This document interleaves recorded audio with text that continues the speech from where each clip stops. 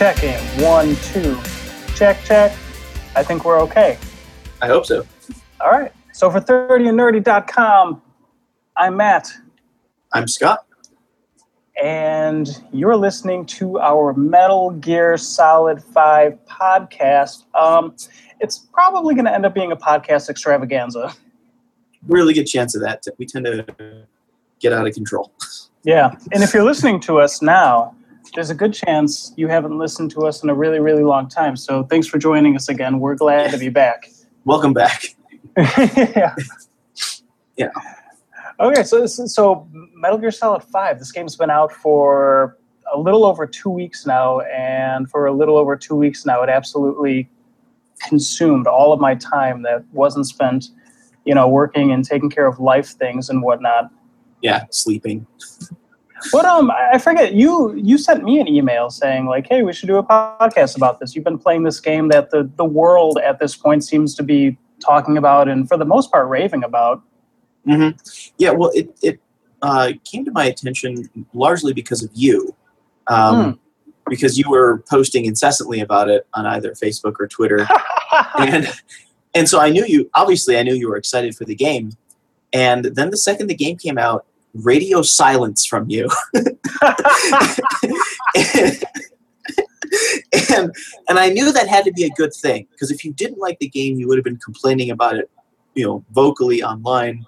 Or I would have heard from you in some capacity, I think. And so when about 2 weeks went by and I didn't hear from you, I thought, there's got to be something going on with this game. We should probably talk about it. And then you received an email from me saying, yes, I just got done putting 90 hours into it. Yeah, so in the span of about 2 weeks, you put 90 hours into Metal Gear Solid 5. I definitely want to know your reactions, your full reaction to the game, and it's clear that if you put 90 hours into a game, you're enjoying it. But one thing, if you just want to say one thing before we get into the rest of the podcast, just to sort of, bait the appetite of our listeners, what would you say right now before we get into it? Well, before we get into me getting into it and baiting them, okay, because right, whenever you talk about Metal Gear Solid 5, I feel like you've got those people who are already on board with either the game or the series. Okay, basically you've got people who have played Metal Gear Solid 5 to completion, and there's nothing left for us to spoil for them. And then you've got people who have either just begun playing it or aren't sure if they're going to dive into it, and we can spoil the world for them. And so I want to know, we should have probably gone over this ahead of time. Are we going to do like a full-on spoiler cast, or do you want me to tiptoe around sensitive content in the game?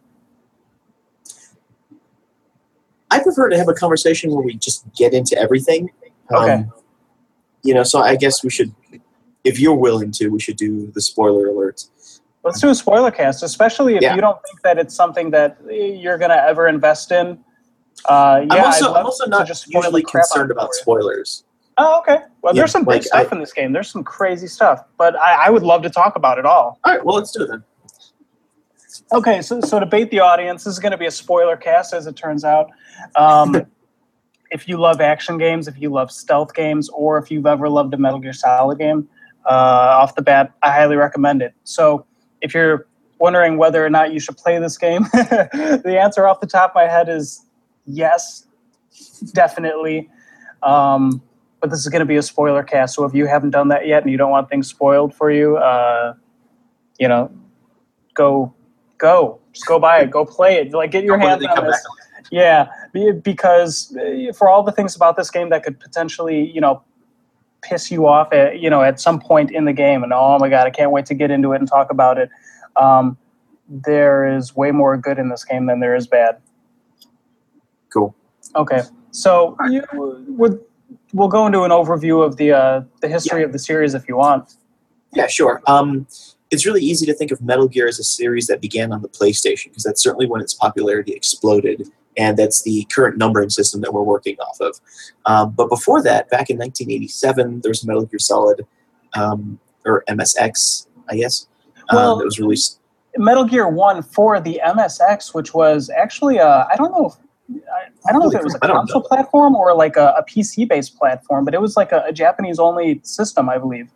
Oh, wow. Okay, I didn't even know about that one. Cool. So it was released on the MSX in '87, and then on the NES. Oh, I see now. On the NES in '88. Yes. It saw a unofficial sequel in 1990 called Snake's Revenge.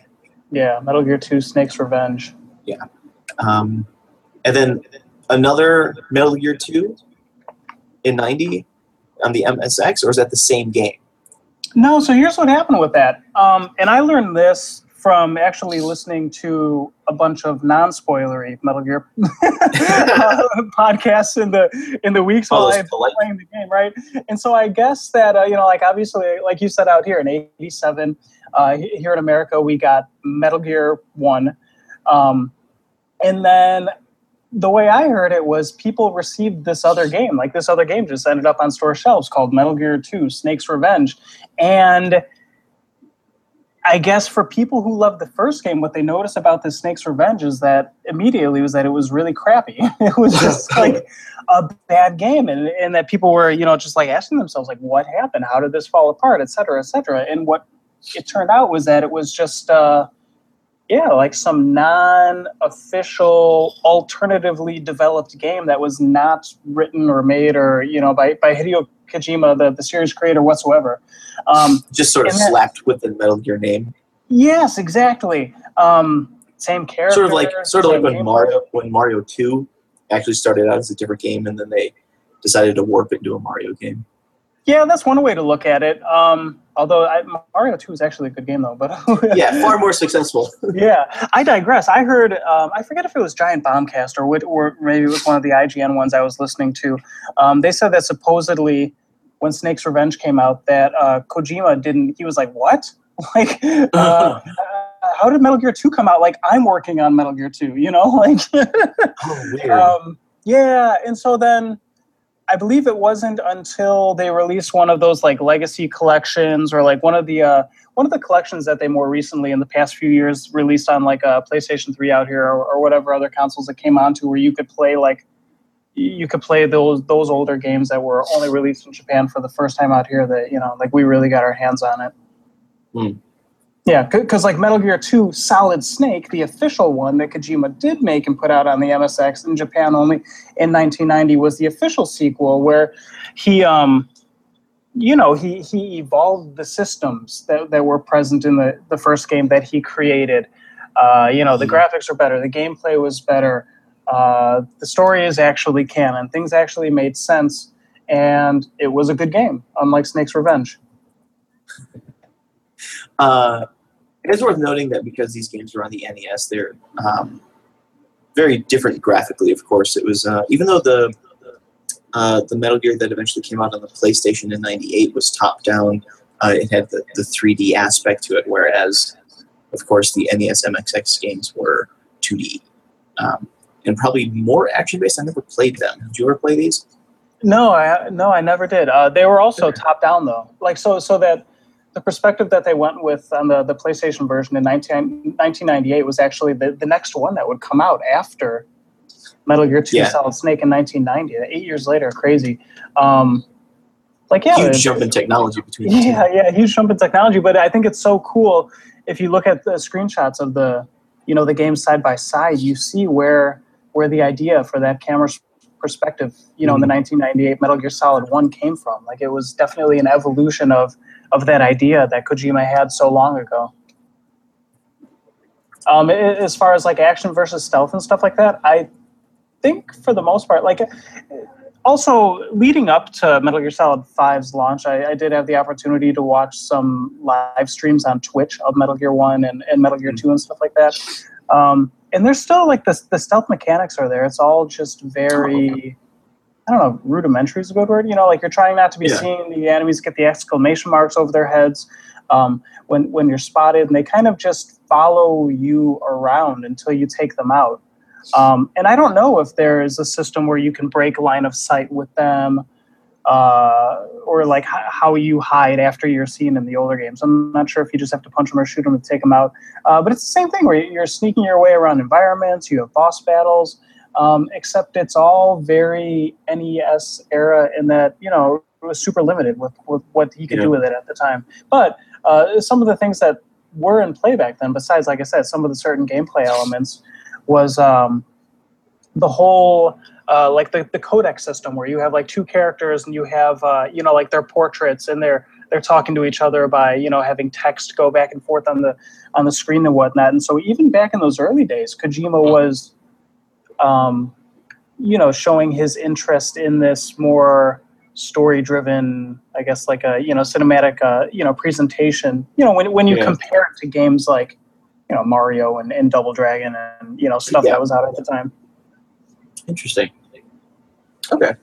So then we've got, you know, the low-res games, 87, 88, for the first one, then 90 for the unofficial sequel, and then Hideo Kojima's actual sequel, Solid Snake, in 90. And then 8 years later, we get Metal Gear Solid on the PlayStation. And this is the game that broke open the series. It was wildly popular. It incorporated a variety of new game mechanics, including a lot with the vibrating controller. I recall at one point there's a boss that it tries to intimidate you by telling you to put the controller on the ground, and then like he shakes it so hard that the controller starts bouncing around like crazy. At least that's a story that I remember Garrett telling me. Yeah, so the infamous Psycho Mantis boss battle. He does all sorts of stuff. He'll if you've got the, I don't know if they called it the DualShock back then, but if you had the Rumble controller, I think so. Yeah, if they called it the dual. Anyways, if you had the DualShock controller and you put it on a hard surface, you would make it vibrate. So yeah, like you said, it danced around. If you had other Konami games loaded onto your memory card, he would say things like, "Oh, I see you like playing Castlevania." Oh, no way. Like yeah. During this boss battle, Scott, other things happened too. He would make the screen go blank. Like he would make it look like you lost your video signal, and then the word Hideo would appear in the upper right-hand corner and like in green text. You know, like at the time, if people didn't know, it's like, you know, Hideo Kojima's first name. He would also, what else did he did in order to beat him? So what he's doing in this boss battle, maybe we should probably talk about this stuff later. Anyways, you got me on a roll. Is he like, you know, he's got like a psychic, psychokinesis abilities and stuff like that. And so you're fighting him in some sort of like a boardroom, and he's launching like chairs and objects that are on shelves, you know, like across the room at you, pictures and portraits and stuff like that. And you're trying to dodge him and you're trying to shoot him with your gun to take him out and stuff like that. But he always either dodges your bullets or blocks your attack and stuff like that. And what you need to do to defeat him is you need to unplug your controller from controller port 1 and plug it into controller port 2, because he's actually, quote unquote, reading your mind when you plug it into you know, when you're playing with it plugged into port 1, and when you plug into port 2, he can't read your mind anymore. And the way that you figure this out in the game without using like a strategy guide or anything like that is during the battle, if you go into your codec and you talk to, I believe it's Colonel Campbell. It's one of the people. I think it's the colonel that's guiding you through the mission. He'll actually let you know to do that. Oh, okay. The game did so many cool things. So it's not just good guessing. Yeah, it's not just good guessing. I think for me, it might have been one of those things where somebody on the school bus told me how to beat that battle. I was struggling with it. Scott, the game does this thing in one moment where I believe it's when you have to contact Meryl for the first time. And the colonel, I believe it's the colonel again, says that he can't remember Meryl's codec number, her codec frequency to reach her. He says, but if you look on the back of the game box, you should be able to find it. And on the back of the PlayStation 1 game box is a screenshot of Snake, of the codec screen of Snake talking to Meryl, and you can see her codec frequency on the screenshot, and that's how you figure out how to contact her. That is so weird. So I mean, it sounds like a lot of fun, but yeah, God, like the game sort of steps out of itself and it does. It breaks the fourth wall multiple times. Yeah. So and on top of doing that, I don't recall what the state of stealth games were at the time, but it felt revolutionary, or it felt very heavy in terms of stealth mechanics. Whereas we had and have always had a variety of games that are heavy on the action, and you know, something like even Ninja Gaiden back in the day. It's like, yeah, it's a quote unquote stealth game. You know, you just stick yourself to the wall, wait for the guard to pass, and hit him as he goes by. Yeah. But Metal Gear Solid, more like Tenchu, was playing with the perceptions of the people that you were trying to sneak past or attack and take out, and you actually had to respond to them as though they were people in a world, as opposed to an autonomous bot roaming about. That's a really good comparison. I forgot about Tenchu Stealth Assassin, but yeah, those are probably like so much Tenchu. Those are probably like the two premium like PS1 era like stealth games. Like, yeah, oh man. Yeah, but unlike Tenchu, Metal Gear continued to be a venerable series, whereas Tenchu jumped the shark in the second game. Oh, is it the second game? It didn't take long then, huh? Well, you know what? It did not. There's some people that'll... Oh, go on. Well, I was going to say, I remember knowing that I was in trouble playing Tenchu 2 when the first level starts you in the middle of a field in the middle of the day. And you're supposed to be a ninja. It's like, put me at night in a town. Yeah, it just feels like it completely missed the mark. Although there were cool things that you could do in Tenchu 2, the game had lost its mystique. And I don't think it ever recovered. I didn't even bother with 3, and I don't know what they did after that. That's disappointing to hear. Yeah, but Metal Gear continued after the wild success of Metal Gear 1 from 98. It hopped systems or hopped generations, I suppose I should say, to PlayStation 2 in 2001. I want to pause you real quick. Sorry, I don't mean to interrupt. I was just going to say that worth noting when we go through this list is we're talking about the Metal Gear games that are kind of like canon to like the whole Big Boss / Solid Snake saga, because Metal Gear Solid VR missions did come out on PlayStation 1. I didn't list it because it's not like, it's like it's a side game, So sorry, I just for listeners, so somebody isn't like, oh, they forgot VR missions. It's like, nah, right, yeah. Really, just we're not going to talk about here. Yeah, like what was that one? one? To try and list all the Resident Evil games. It's like we're not going to talk about all the in between or half games or Zero or like all the because there's a lot of them. Yeah, we'll just stick to the spine more or less. Right. Okay. So sorry, go on. You said after Metal Gear Solid 2. They put it on the Xbox eventually as well, and then Metal Gear Solid Twin Snakes on the GameCube in 2004. Metal Gear Solid 3, PlayStation 2 again in 2004, so same year. Then Metal Gear Solid Portable Ops for the PSP in 2006. Then number 4 on the PlayStation 3 in 2008. Then Metal Gear Solid Peace Walker for the PSP in 2010. And then, just a couple of weeks ago, Metal Gear Solid 5 for the PlayStation 4, PlayStation 3, Xbox One, Xbox 360, and PC. I didn't know it was on PC. Interesting. Yeah. I guess it's supposed to be the PC version actually got some love, with like some ultra settings and stuff like that. So it's one of those ports that it sounds like they put time into it and that it does look better than the PS4 and Xbox One versions. Oh, cool. Maybe I will check it out. I'm probably going to do. Yeah, absolutely. Yeah. PCs definitely have the graphical advantage, or should. Worth noting. So anyway. Worth noting in that list that you just went through, Portable Ops on PSP, kind of like Snake's Revenge, was also not developed by Hideo Kojima. I don't know, but I do know that he has since come out to say that many of the storyline parts of that game are actually canon. I don't know if it was canon written by him or supervised by him. I could have sworn that at one point in history he said, no, it's not canon. And then 3 years later-ish, or whatever, a chunk of time went on, and then he said, like, oh, no, actually, some of that stuff did really happen. So the certain elements of the series' story has always been kind of messy. When I did a lot of research about the series kind of leading up to 5 in my own personal anticipation, the word retcon came up time and time again, and I had actually never heard of the word until reading about this series, and I was like, oh man, it was kind of disappointing to hear that there were so many points at which Kojima would say, like, no, that didn't happen, or yes, that really did happen, or he had come up with some like ridiculous reason for how something happened. Like he's just like pulling crap out of his, out of his ass, I guess you could say, to certain story elements in the series, like piece together and stuff like that. And you know what? Despite all of that stuff, it's still there's no other game series like it. Yeah, Really, you know, it's funny as we were, you know, because I lived through a good majority of the series, well aware of video gaming. As the series was progressing, I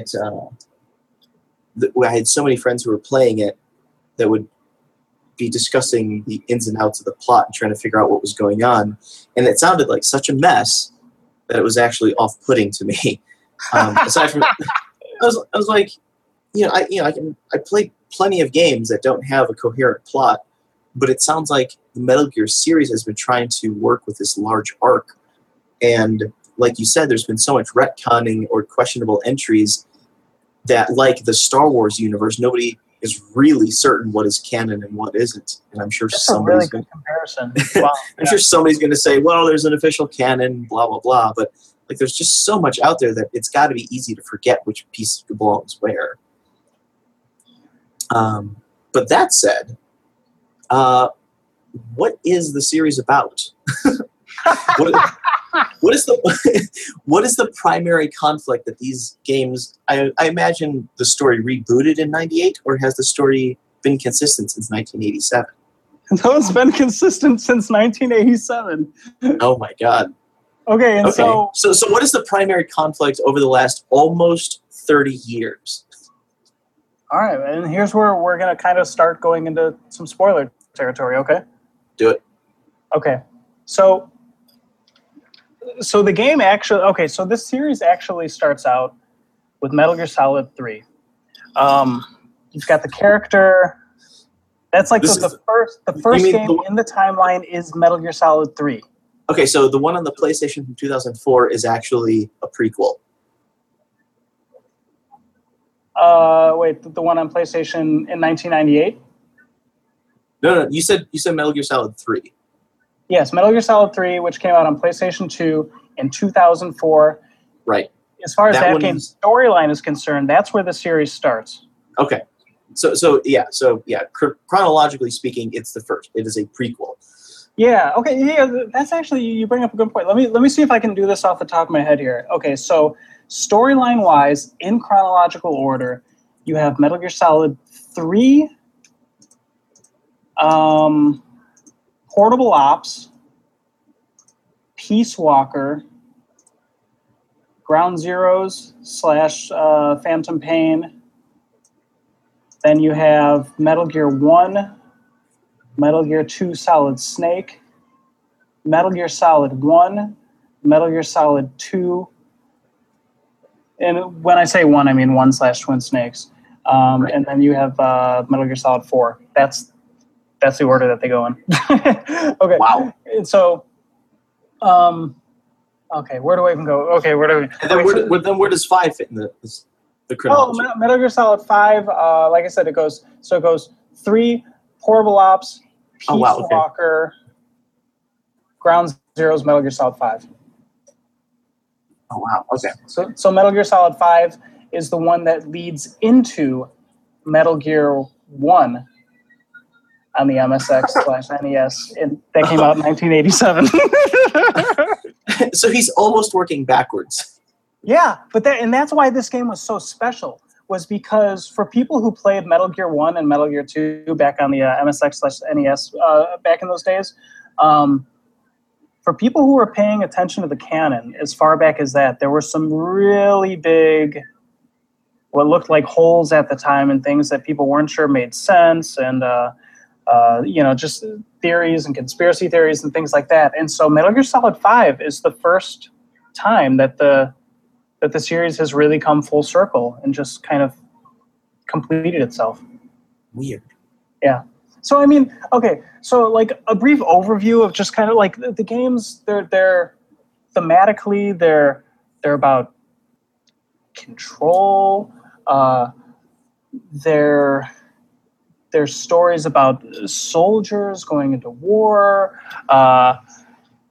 It's about the state of nuclear power in the world, and just like it's always government control, conspiracies, just Oh my god, my earpiece fell out of my microphone. It's just like it's about that kind of stuff. And so Metal Gear Solid 3, I feel like I got to figure out how I'm going to say this first. This is going to take me a really, really freaking long time to go through all of this. And so to spare us the 2 hours it'll take me to go through this. Well, I tell you what, why don't we break it down then? Let me go like just the bare bone basics, right? Yeah, okay. Absolutely. So Metal Gear Solid 3, you've got a character called Naked Snake. Naked Snake is sent into, man, I don't even remember all the parts of the world that these games take place in. They take place in Africa, or I think he's sent into Russia. Not entirely sure. But okay, so essentially Metal Gear Solid 3, Naked Snake, eventually, because of things that happen, has to take out the boss. The boss is the greatest soldier who's ever lived. The boss is also a woman, which I think is incredible. She's trained special forces teams like all throughout her lives and stuff like that. He's sent to take out the boss because he's told that the boss defected to the Soviet Union and is like co-responsible for like detonating a nuke over there that America gets blamed for. And so he's got to go take out the boss because Russia has basically said that if you kill the boss who's responsible for detonating a nuke in Soviet Russia, we're not going to retaliate against you guys. We're not going to nuke the United States. What he finds out at the end of the game, when he's basically going to put the final bullet in the boss's head, is that she was actually faithful to the United States the whole time. She was like either a double or triple agent who actually just got caught up in like this whirlwind of a thing where she didn't know the nuke was going to go off and stuff like that. And so she basically agrees to let Naked Snake kill her in order to prevent nuclear war. So when Snake takes her out, he takes over her title. He takes over the title of boss, and they call him Big Boss from that point forward. Okay, so that's Metal Gear Solid 3. And there's so much more, like each of these games is like its own story. There's all sorts of crazy characters that you, like the cool thing about Metal Gear Solid 3, Scott, for like playing it for the first time, that's actually probably one of my least favorite ones, even though it has one of the most like amazing self-contained stories in the entire series. It's like anybody can play Metal Gear Solid 3 because it's the first one in the story and just be told like a really great sci-fi Cold War espionage tale, I just didn't like the gameplay in it. Where did I say we go from there? Okay, so yeah, then it's like, so after being tasked with like doing all that stuff and taking out his mentor, the boss, and taking over the title and stuff like that, and being saluted and congratulated by the government and stuff like that, Snake basically decides he doesn't want anything to do with the U.S. government. And so leading into Portable Ops, and then Peace Walker, you have Naked Snake / Big Boss. We'll call him Big Boss at this point because that's what he's known as. He starts up like his own military. It's called Militaire Sans Frontiers or something like that. Basically, stands for like a military without borders. And so he basically starts building his own private army. And in the process of, and at the end of Metal Gear Solid 3, like he. There's like a Metal Gear unit. Metal Gear in all the games is always like, it's usually like a bipedal walking robotic tank capable of like launching nuclear weapons anywhere, which is terrifying. Anyways, so in Portable Ops and then Peace Walker definitely like Snake starts building a private army, which gets the attention of like all the nations around the world and stuff like that. So basically, he makes allies and he makes a lot of enemies, and he makes enemies of the U.S. government and other governments and things like that. Peace Walker is about, in Peace Walker has the gameplay of Metal Gear Solid 5, like the Fulton system, where it's like you can be going stealth out in the field, and you can find soldiers who you can see what like their stats and their attributes are. And, some guys are good at like combat, other guys are good at support units or like intel units. Some people are like good medics and stuff like that. And so when you're out in the field in this game, you essentially can strap these giant balloons to the enemy soldiers, and you can like suck them up into the air, and they come back into your base, and you're basically you're taking hostages, and you're convincing them to join your private army. But because of the the limited technology of the PSP back in the day, the whole base building thing, it was kind of like it was a system. It was like a system of graphs and numbers and charts and things like that you were sort of like micromanaging. The game was like half gameplay, that Metal Gear fans knew, and it was sort of like half giant spreadsheet, where you were building this base on paper. And some people liked that about it, and some people didn't like it. Like storyline wise, it's like Big Boss meets like the scientist, and it turns out that like I forget if it's the government or who the heck it was, but some people started building an AI system that had the original female boss's personality and all of her military knowledge. They built this AI system by going over all of the details of all of the missions she had ever been on in her life, all the things she had ever said. Basically, every little morsel of information they had on her, they used to build this AI system, and they wanted this AI system to basically be what controlled their next generation of nuclear-capable weapons, because they figured, like the original boss was like such an amazing person and such a good strategist and military leader and stuff like that, that like what better to, make the decisions in regards to like, nuclear warfare than this AI version of a legendary soldier. And so that's kind of like, I don't know, am I making sense of Peace Walker? I'm only tentatively following anyway. Okay. So there's a lot going on. Yeah. Peace Walker is about Snake building his army. I'll move on. Right. Okay. This gets even crazier. Snake is Big Boss building his army. And then from Peace Walker, you have Ground Zeroes. Ground Zeroes is about, it's really short. It's like you can beat this game, well, depending on how fast you do it, we'll say like an average, and anywhere between 5 minutes to an hour, depending on how long you want to go through the core mission in this game. And it's about Big Boss going on a mission to retrieve hostages who once worked with him at Outer Heaven, which is the base that he built in Peace Walker. He's going to retrieve these hostages because the people who took them hostage are not nice.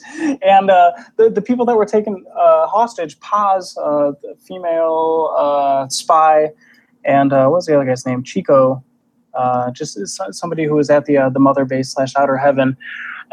Basically, these people know where Big Boss's base is, and all this information on him and stuff like that, and he's got to go extract them for his own good. In the process of extracting both of them, it turns out that Paz has a bomb that's been implanted inside her.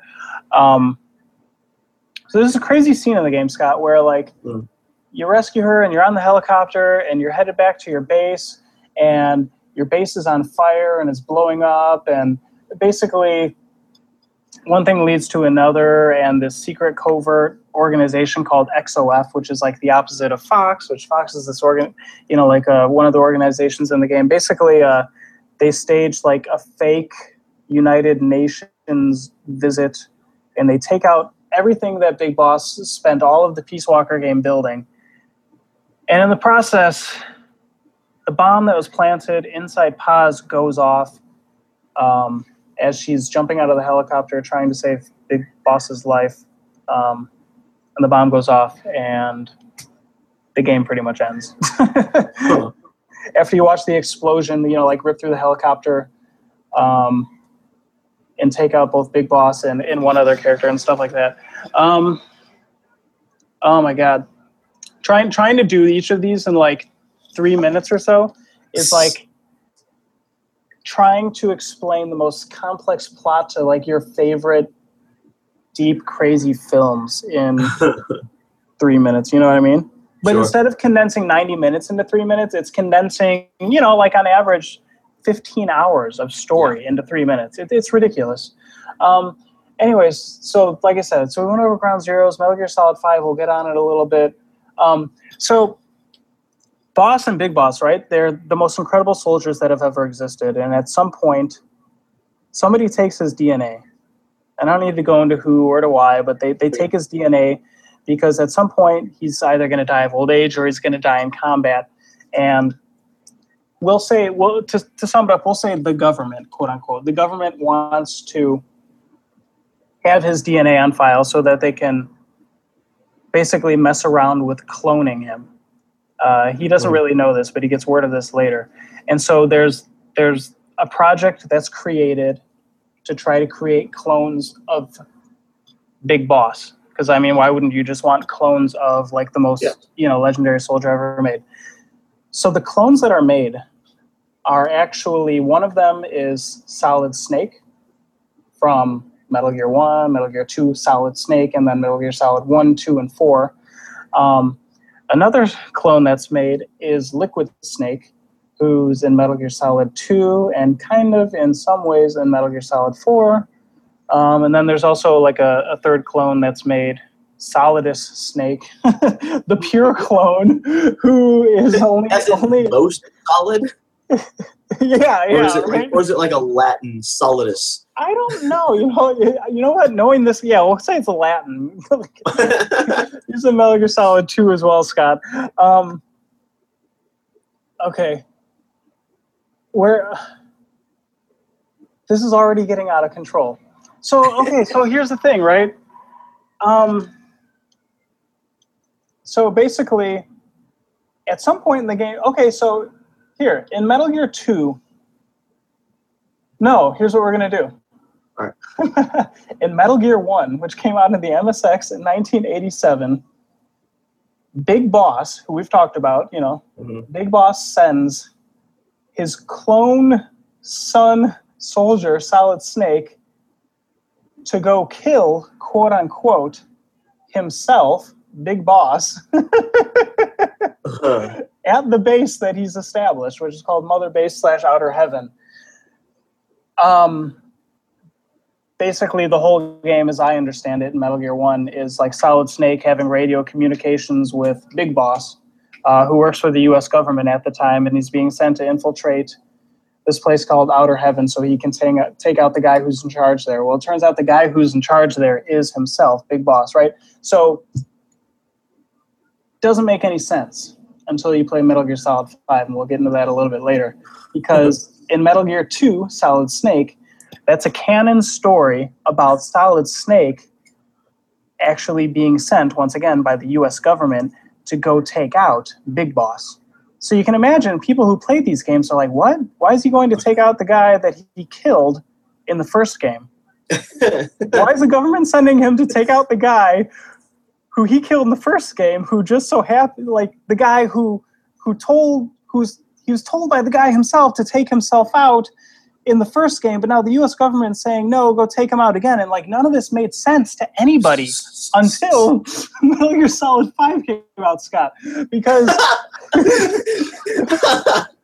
all right, so a mere 25 years later. Right. This is how crazy it is, right? And so then, all right, so Metal Gear Solid 1 on the PlayStation is still about this soldier, Solid Snake, who, I guess in the lore of this game, supposedly Solid Snake got the bad genes. Remember that movie Twins with Arnold Schwarzenegger and Danny DeVito? Who could forget? Arnold Schwarzenegger got all the good genes, and DeVito got all the leftovers and stuff like that. Supposedly, Solid Snake is like the DeVito character in this whole series, with Solidus being the most perfect, Liquid being second best, even though he was lied to and told that he was the crummy parts. He really wasn't, and he was always his whole. They're just trying to inspire him to be better. And yes, right, and so it's kind of like this. The whole series is this weird underdog story for the second half of it. In Metal Gear Solid that came out on the original PlayStation, you have once again Solid Snake, who's clearly a tool at this point, being sent by the U.S. government. He's taken out of retirement by the U.S. government to go to Shadow Moses Island to stop a terrorist threat from launching nuclear weapons at the United States. The terrorist threat is a Foxhound. I think it's Foxhound unit. It's been forever since I played that game, or Twin Snakes. Led by Liquid Snake, Revolver Ocelot, who's in all these Metal Gear games. You first see a young Ocelot in Metal Gear Solid 3. He's in Metal Gear Solid 5, is even older. Basically, Liquid Snake is demanding the quote-unquote remains of Big Boss in Metal Gear Solid. So you see how, like, again, this stuff is still going full circle. He's saying, U.S. government, you're going to give us the remains of Big Boss, or we're going to use our walking bipedal nuclear battle tank Metal Gear Rex to launch nukes at you. Solid Snake's got to go stop the nuclear threat and stop, like I said, Psycho Mantis, Vulcan Raven, Liquid Snake, Sniper Wolf, probably forgetting some people in there, all these like iconic Metal Gear Solid characters, like, you know, first took place in that game. All right, so get this, then Metal Gear Solid 2 takes place, I forget how many years in the future, I want to say like 15 years in the future. And even though people thought that they were going to play the whole game out as Solid Snake, because that's what Kojima made everybody think at the time, you actually only play the beginning part of that game as Solid Snake. After the beginning chunk of the PlayStation 2 game, there's like a 2-year jump in time. And you find out at one point or another early on that you're actually playing as Raiden. Raiden's like a soldier, I forget what his shtick was. He was basically just molded again by like the U.S. government. The plot in Metal Gear Solid 2 is incredibly sci-fi, incredibly complex. I still don't wrap my head around all of it. But the cool thing about that game is, like, even though you're not playing a Solid Snake, which a lot of people were pissed off about, you're kind of playing alongside Solid Snake the whole time. So it's like you're not playing as the legendary soldier, but you're actually getting to see him from, you know, like a different perspective. It was a really, really interesting game. I really liked it at the time. At this point in the Metal Gear Solid timeline, though, you start getting into AI systems controlling the government. You start getting into, like, well, Metal Gear Solid 1, you get into, like, gene therapy. Like, here's a crazy thing in Metal Gear Solid 1, right? All the soldiers walking around that you're trying to sneak away from in Metal Gear Solid 1 actually are, like, part Big Boss. Like, they've all gone through, like, this gene therapy back from when they were doing, like, cloning projects and stuff like that. So Metal Gear Solid 2 gets, like, even more into... That's when you start getting into, like, nano machines. Or was it Metal Gear Solid 1 that was nano machines? You start getting into nanomachines and AI systems and, like, this crazy future, right? And so then after Metal Gear Solid 2, you have Metal Gear Solid 4, where you actually play as Solid Snake again. And Metal Gear Solid 4 is an incredible game if you've played all the other games in this series. There's so much ridiculously awesome fan service in that game that basically wraps up all of the loose ends in the storyline. You play as Solid Snake again, and he's old, and he's aging really, really fast. You find out more about, like, the cloning projects and, like, AI systems that are running the world. Basically, the world of Metal Gear Solid 4 is it's like where the world's economy is run on and by war.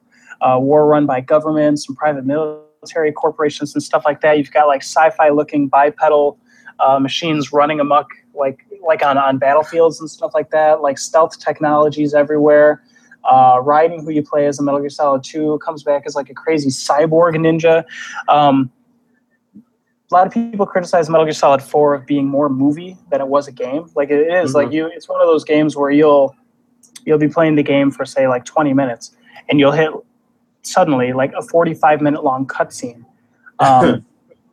The ending of that game, I forget. It's either like literally 45 minutes long, or it's like literally 90 minutes long. You play that game. I mean, you watch that game more than you play it. But like I said, it's, you know, it's Kojima, man. The cinematography is incredible. The writing at that point in the series is like super anime and over the top. And there are so many incredible moments in that game where even if you just played Metal Gear Solid 1 and Metal Gear Solid 2, Metal Gear Solid 4 is a blast. And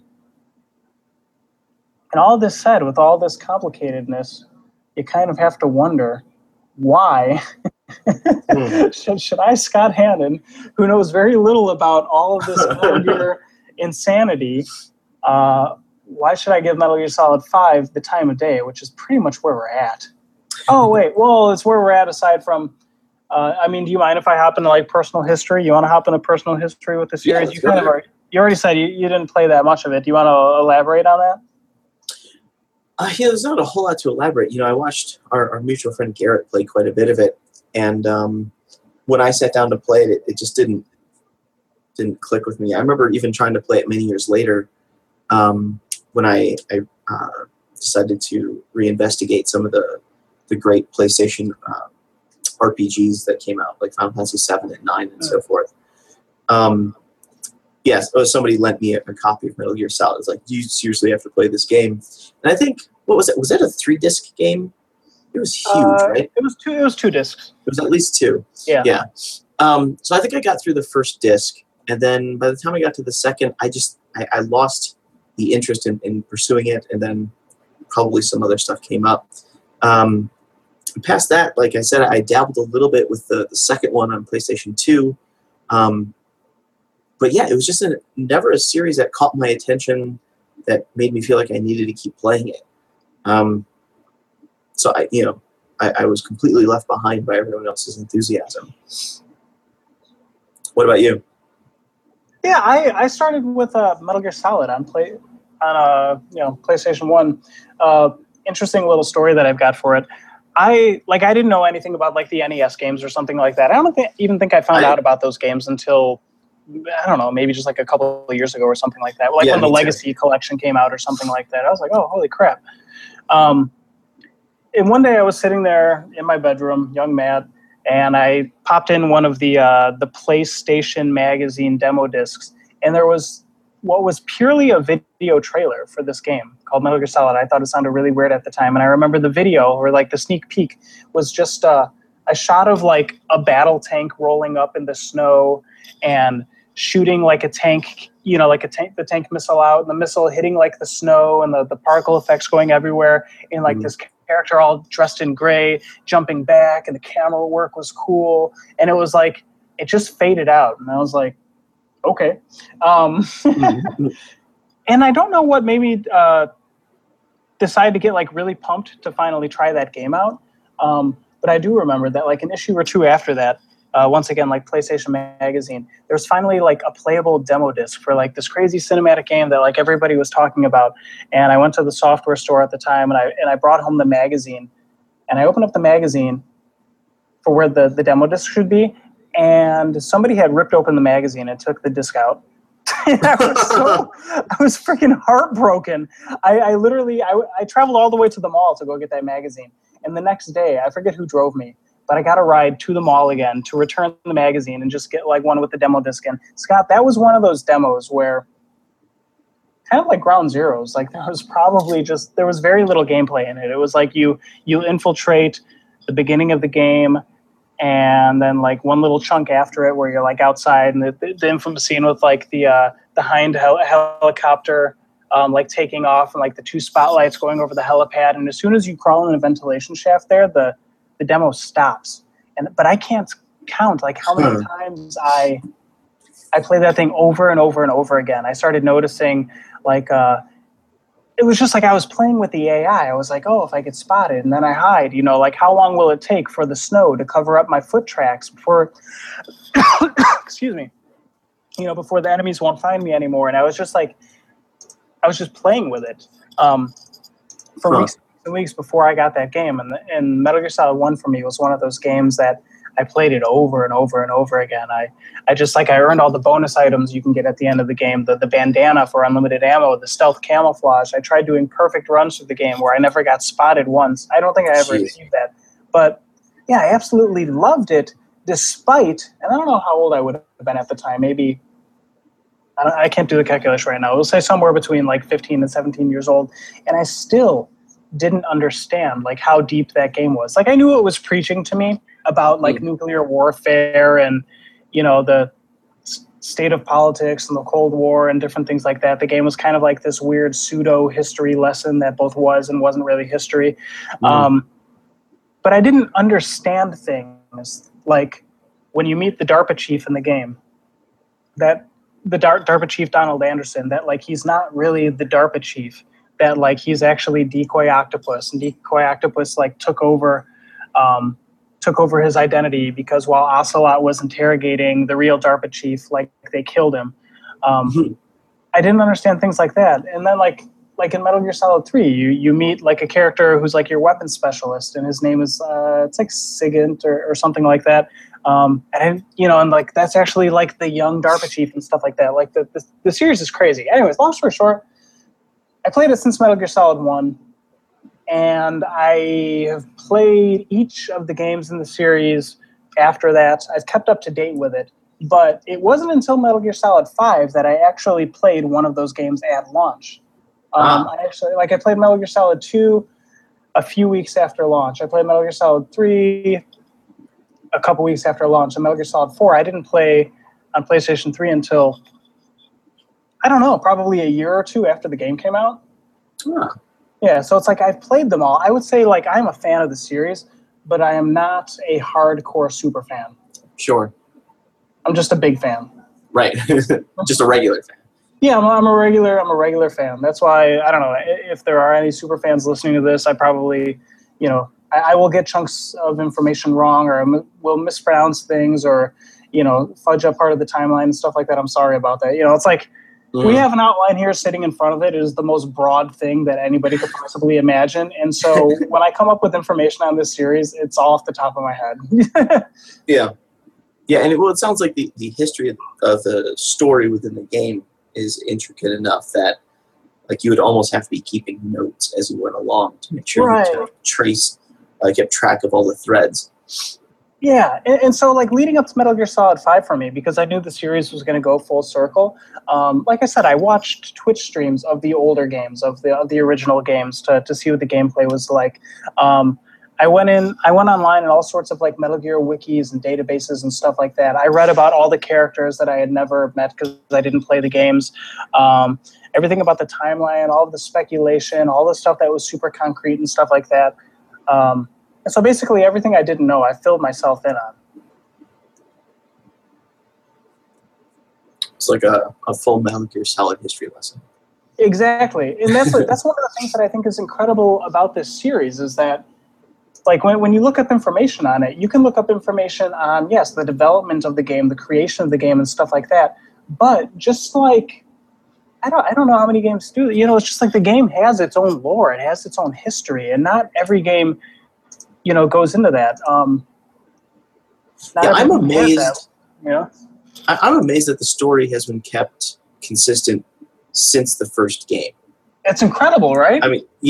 That's blowing my mind. That's over the course of 1, 2, 3, 4, 5, 6, 7, 8, 9, 10, 11 games. Yeah.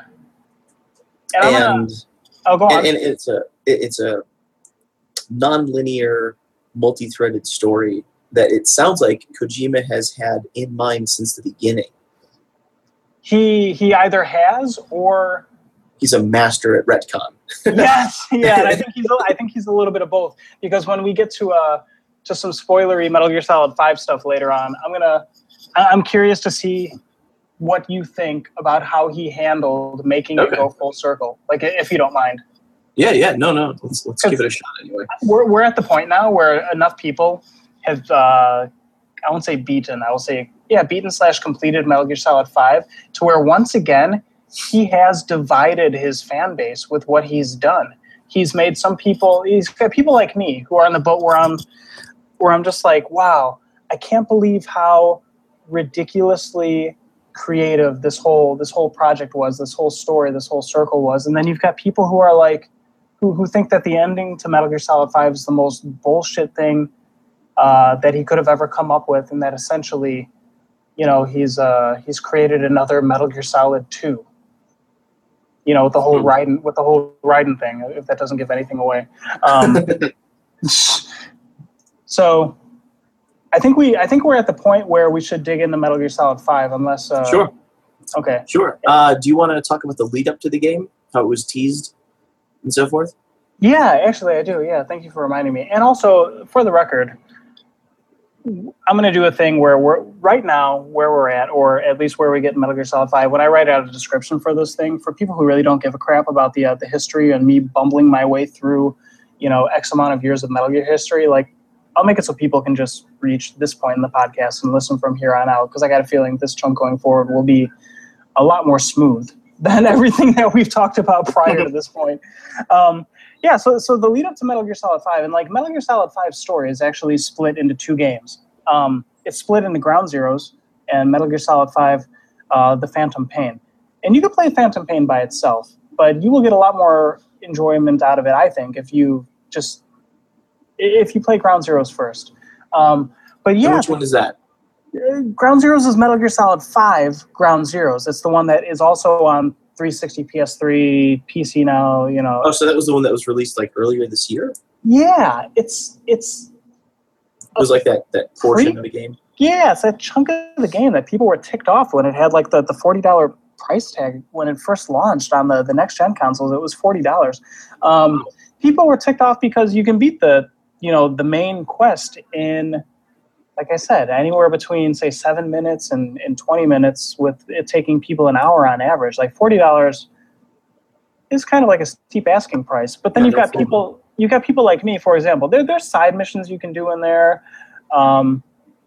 in time trials and all sorts of other stuff. And I think all told, I got about 20 hours out of that game. It's pretty good still. Yeah, so it's not bad. But yeah, I mean, the anticipation leading up to this game was just like crazy. When Kojima first unveiled it, he didn't unveil Metal Gear Solid 5 The Phantom Pain. He like unveiled this project with a studio called Moby Dick Studios. And at the Spike Video Game Awards with Jeff Keighley at the time, they ran this trailer from a company called Moby Dick Studios, and it was of this guy waking up in a hospital and kind of just fumbling his like half limp body through the hallways of the hospital while psychic children float through the air and men on fire walk the hallways and giant space whales fly through the air at the end. And everybody was like, wow, this looks really crazy, but like, what the heck is it? And, Kojima basically, said like, oh, we'll have more information on it later. Worth noting is that in the trailer, like the guy's face, like the main character's face is all like bandaged up, but like people began analyzing this footage and they said, the parts of the bandaged face that you can be kind of looks like it could be Solid Snakes or big bosses. And like, hey, this man on fire,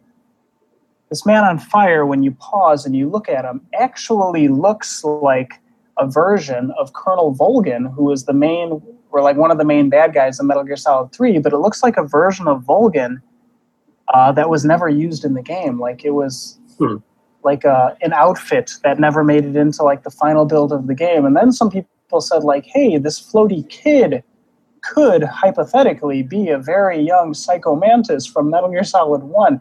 And people started piecing all these things together. And at the time, I should mention, at the end of like the Moby Dick Studio, whatever trailer thing, the game was just called The Phantom Pain. But there were like these little slivers, these lines that were cut out in the Phantom Pain title that people figured they figured out that like when you fill in the lines, it actually says Metal Gear Solid 5, kind of like overlaying the Phantom Pain and stuff like that. So people figured it out.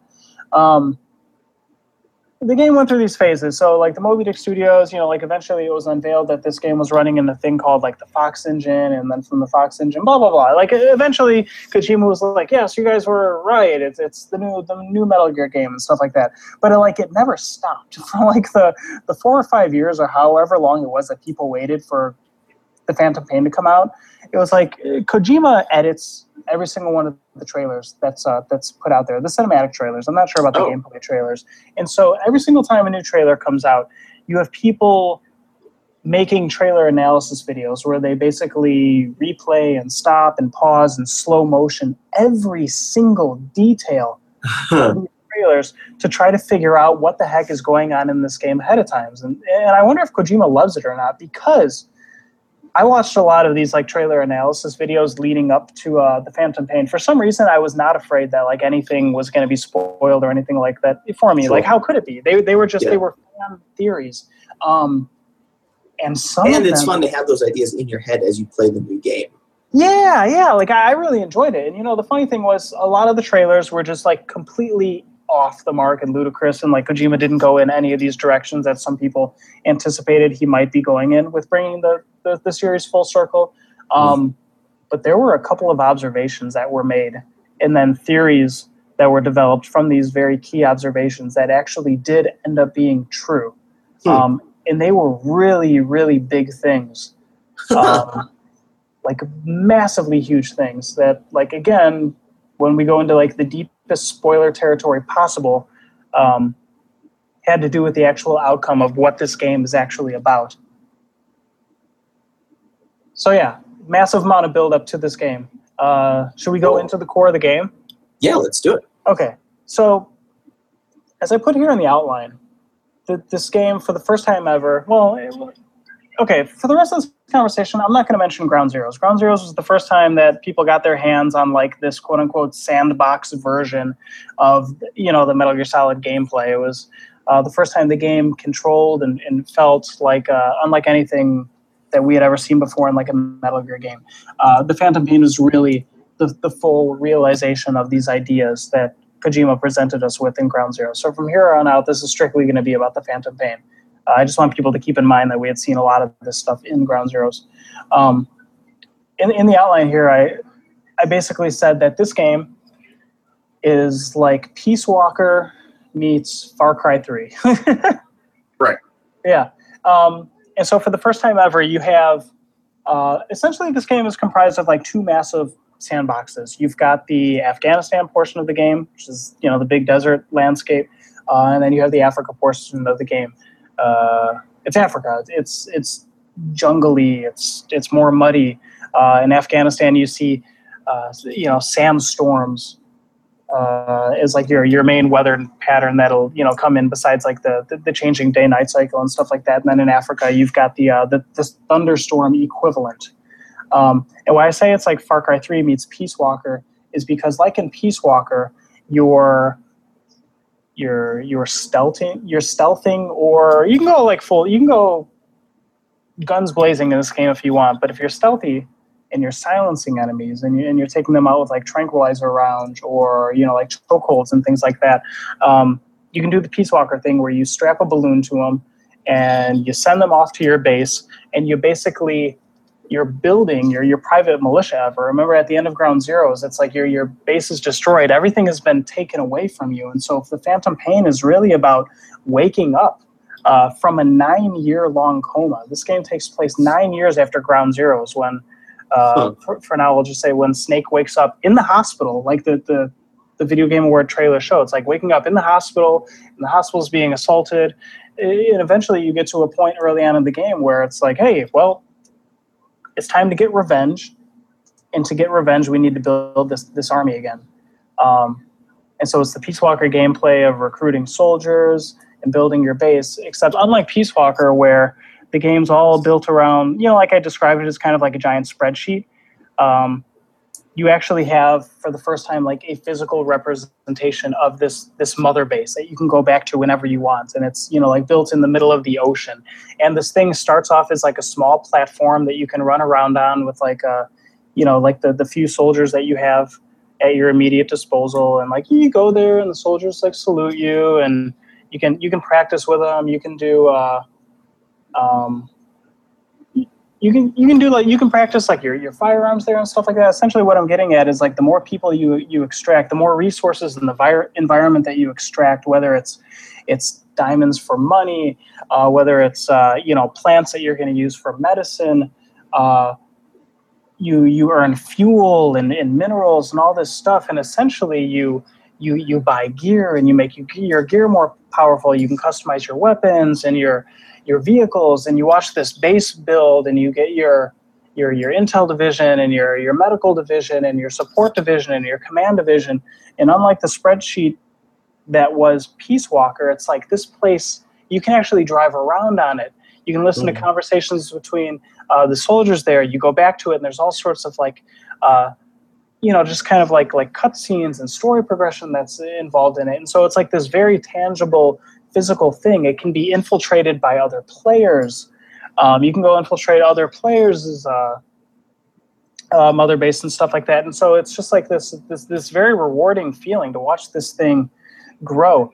And where the Far Cry 3 comes into is like, like Far Cry 3, you've got like outposts that you capture, and if you choose a stealthy approach, you can do that thing in Far Cry 3 where you're essentially sitting on a hilltop overlooking the base, and you're kind of like scouting out the location ahead of time, and you're marking enemies, and that way when you go into combat, it's kind of like you know where the enemies are ahead of time, and you've developed a strategy, a plan of attack, and you can do that same thing in Metal Gear now, where you can sit on that hilltop and you can scan in with your binoculars and you can mark enemies.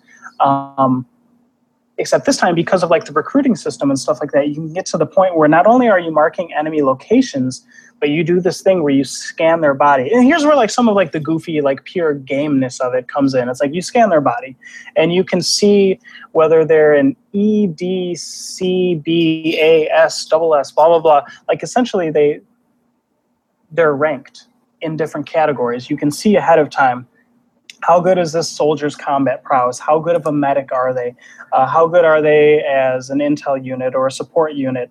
And based on those things, you can choose like, hey, that guy's like a prime. That guy's combat, stats are like amazing. Of course, I'm going to go take him back to my base, because when you take him back to your base, and he's like really good at combat, he has the potential to add to say like your combat statistics at your base. So you might extract that guy who's got like an A or an S rank in combat. He goes back to your base.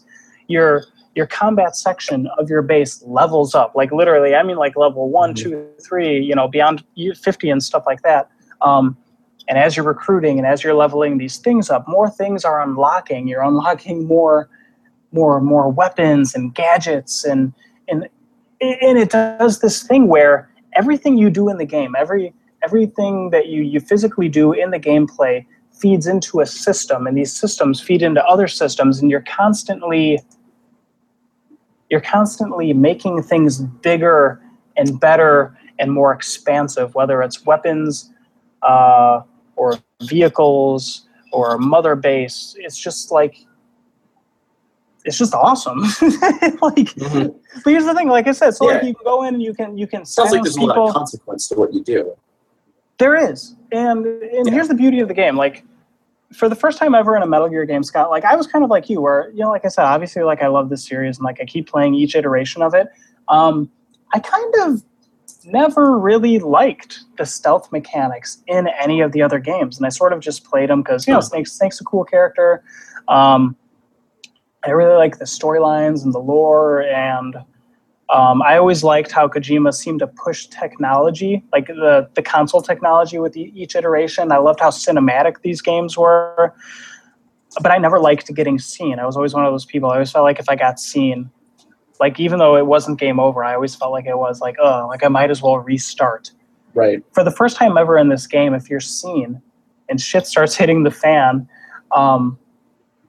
actually, no, let me rephrase this. The game does this thing where if you're seen, it goes into a slow motion mode for you. So an enemy soldier spots you and the exclamation mark goes above his head. The game goes slow motion, and it gives you a chunk of time to line up a shot with wherever you want to aim on their body, whether you're taking them out with bullets or you're taking them out with, silencing tranquilizers. And it gives you a moment to remedy having been seen. So he sees you, slow motion, pop him in the head with a tranquilizer, and he goes to sleep. And the alarms are not set off.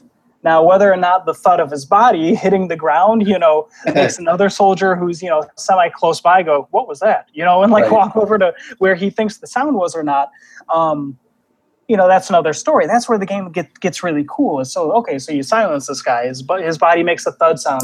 A soldier in a building close by, like, here's the sound. Sometimes he'll just go inspect it by himself. Sometimes he'll say, like, HQ, I heard a funny sound. Let's tighten up security.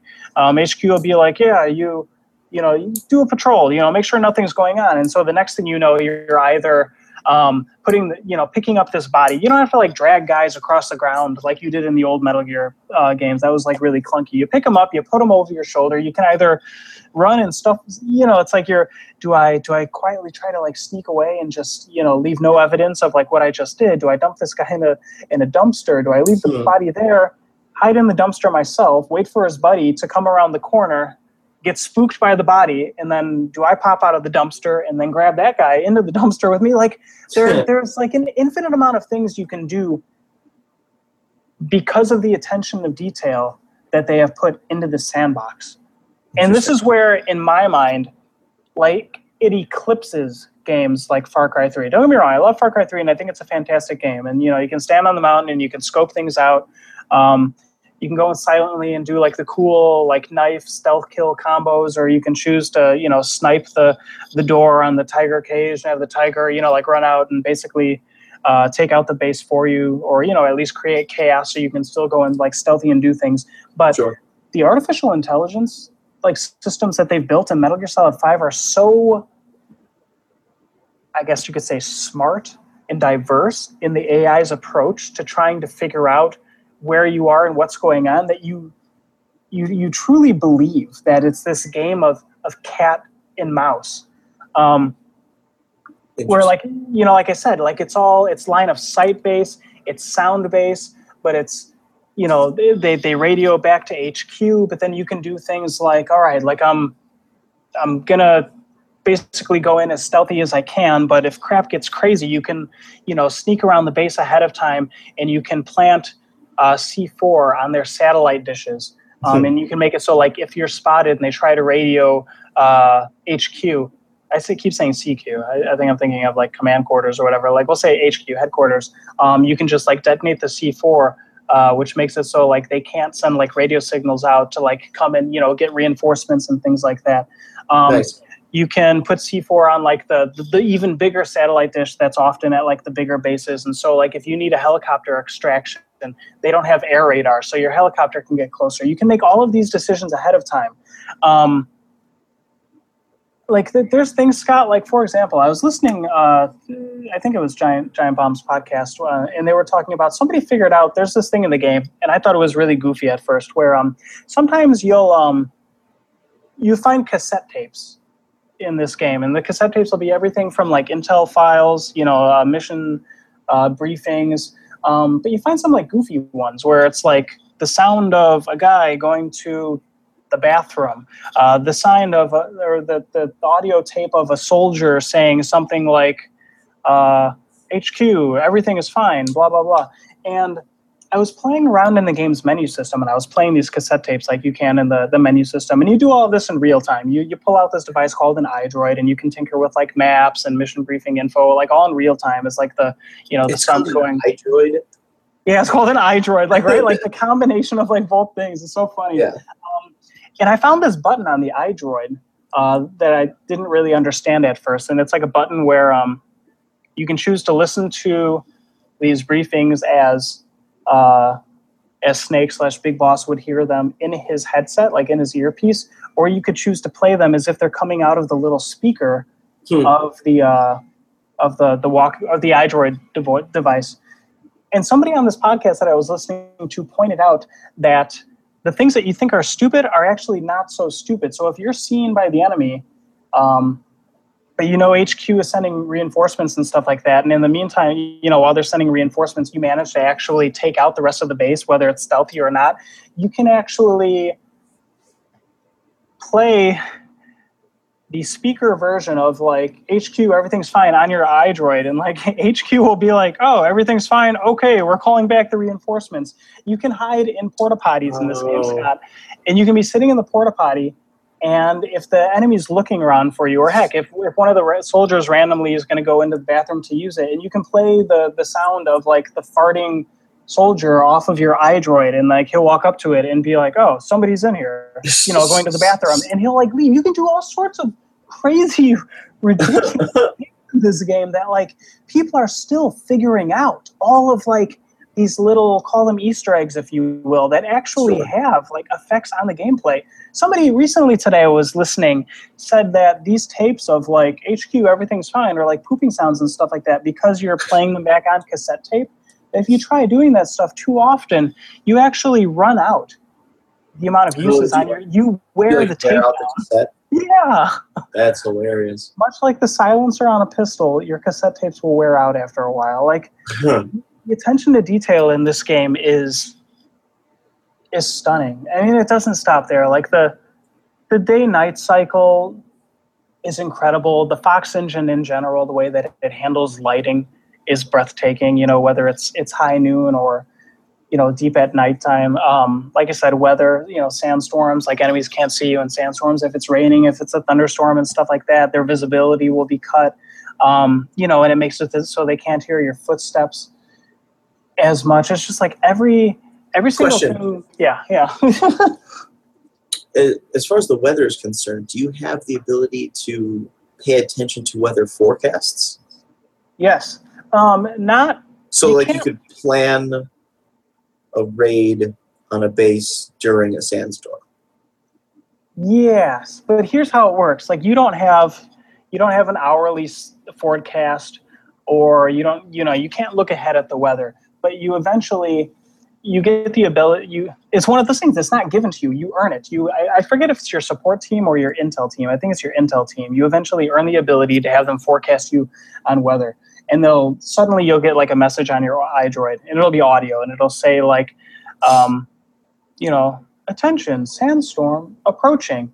And then like a couple minutes later, the sandstorm will hit. So if you're hiding in a porta potty or a dumpster or just in bushes or under a bed in a building or wherever it is that you are, you know that in a couple minutes, you're going to have one of those moments where visibility is going to be cut, their audio capabilities, the enemy's ability to hear you is going to be cut, and you have everybody marked. And so you can just go through that base like a stealth assassin with your night vision goggles on, or whatever time it is during a sandstorm, and just do business like you might not have been able to do, especially if you're trying to infiltrate during the day. You might have been struggling more than you anticipated, and that sandstorm will change everything. And like they're not idiots. It's not like, oh, there's a sandstorm there that it's the enemies are completely oblivious to like everything you're doing. It's like, no, if you're still being loud, they're going to know. If you still get too close to them and you're walking up to their face, like they're going to see you and be like, what's that? Or, whatever version of alertness, the game feels is like appropriate. But, and then later on in the game when I don't know if it's your what division it is of your mother base, but one of them gets high enough to the point where you get weather manipulation tools. Awesome. Yeah, I haven't tried causing a rainstorm in Afghanistan yet, because it won't rain there on its own. Right. So I don't know if they react to, like what the heck is going on? Why is it raining? Right. But essentially, it's one of those games that ramps up, and everything that's hard for you early on in the game becomes a little bit more easy, and a little bit more easy, and a little bit more easy. Whether it's more slow motion reaction time that you've earned, or your suppressors on your weapons, don't degrade as fast, or you flat out just get tons of weapons that you didn't have access to later on.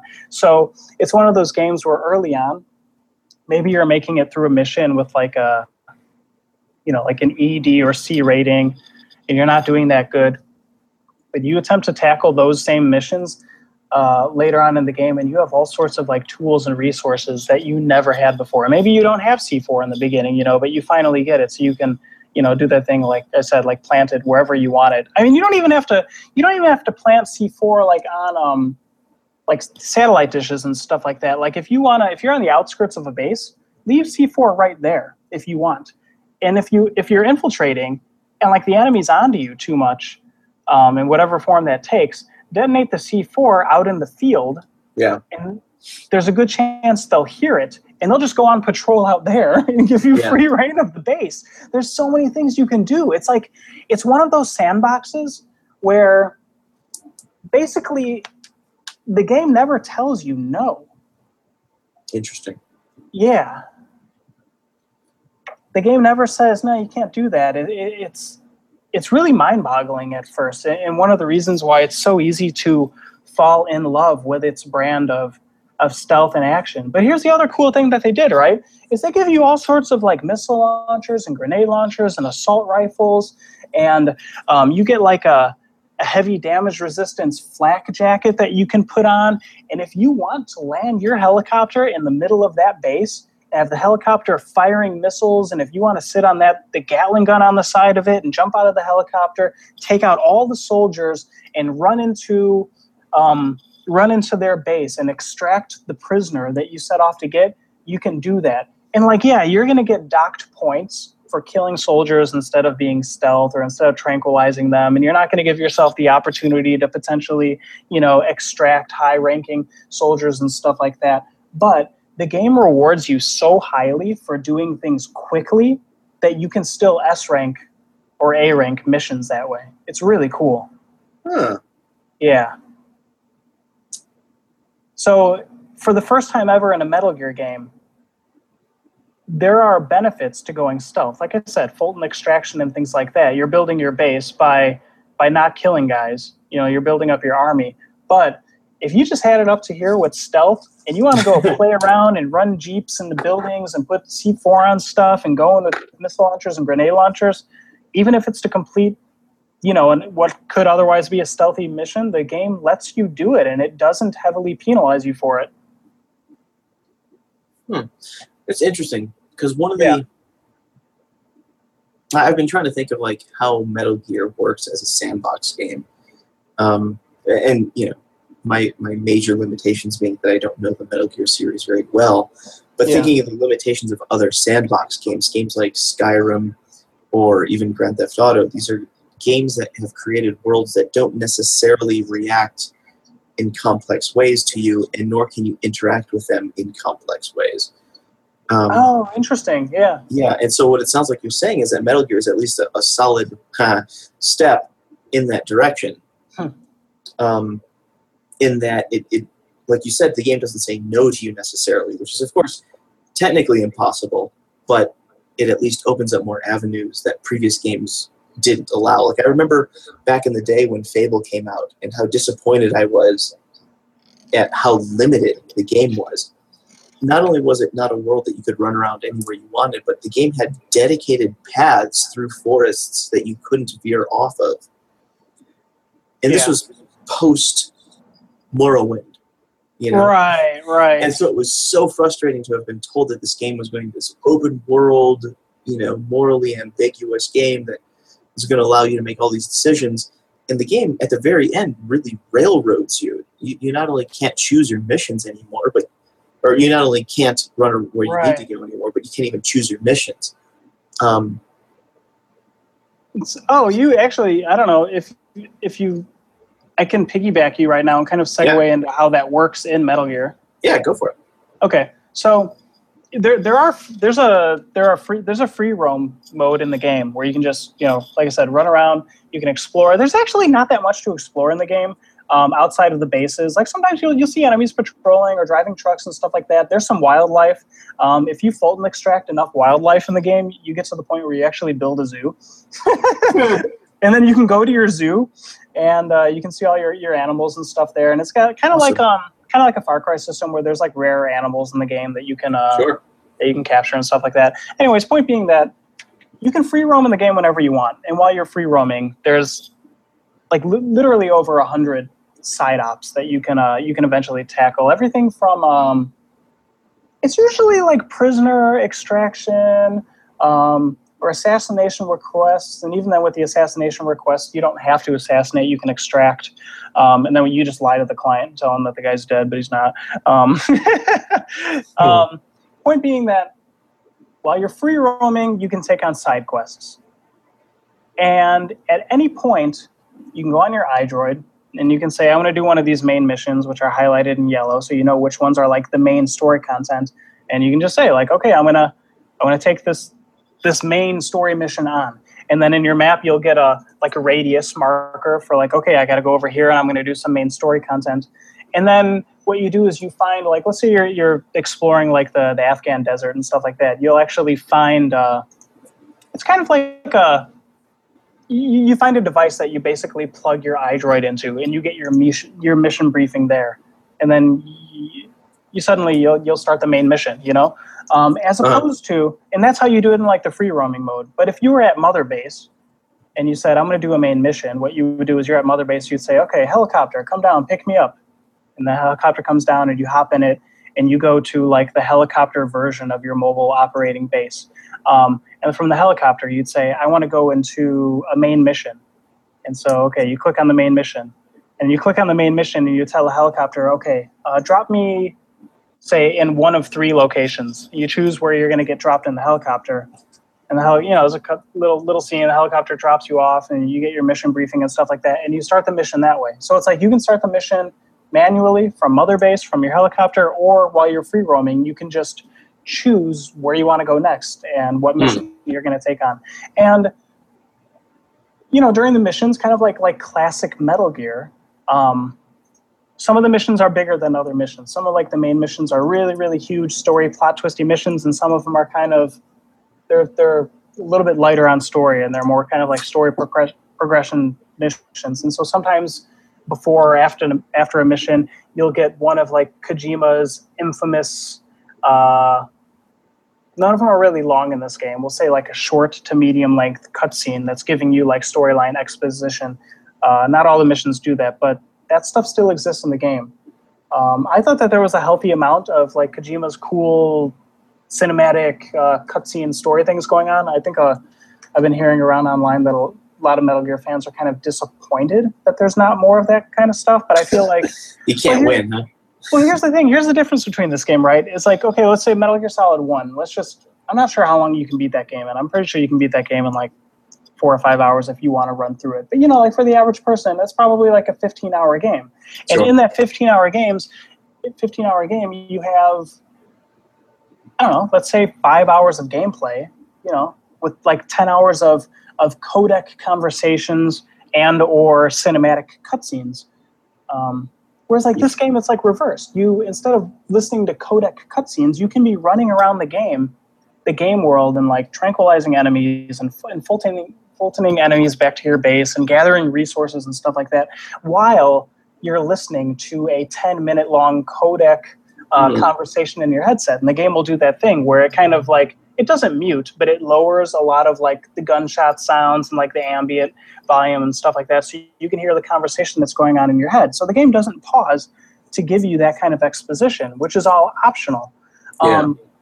And for example, I would say that this game still has a few hours of cinematic cutscenes. It's just that, for example, for me, those 3 hours are spread across, and I'm rounding, I don't know, it could be a little bit more, it could be a little bit less. I'd say at least 3 hours. It's spread across 90 minutes. And so that means that, or not 90 minutes, I'm sorry, 90 hours. Right. So 3 hours of cutscenes and 87 hours of gameplay.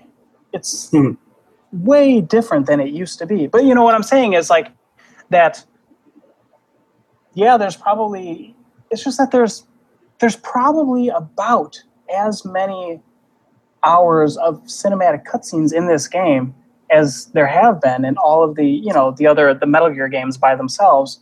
It's just that there's so much more gameplay here than there has ever been, that it sort of eclipses the cutscenes quite often. The extreme counter to this being Metal Gear Solid 4. It's almost like the games are opposites, Right. Whereas Metal Gear Solid 4 had, I don't know, probably 11 hours of cutscenes, Gosh, I can't even imagine that. Yeah. And I mean, Metal Gear Solid 5 sounds like it has the better balance. One of the complaints a friend of mine has about this overusage of cutscenes is that you're essentially playing a video game to be rewarded with a movie. Yeah.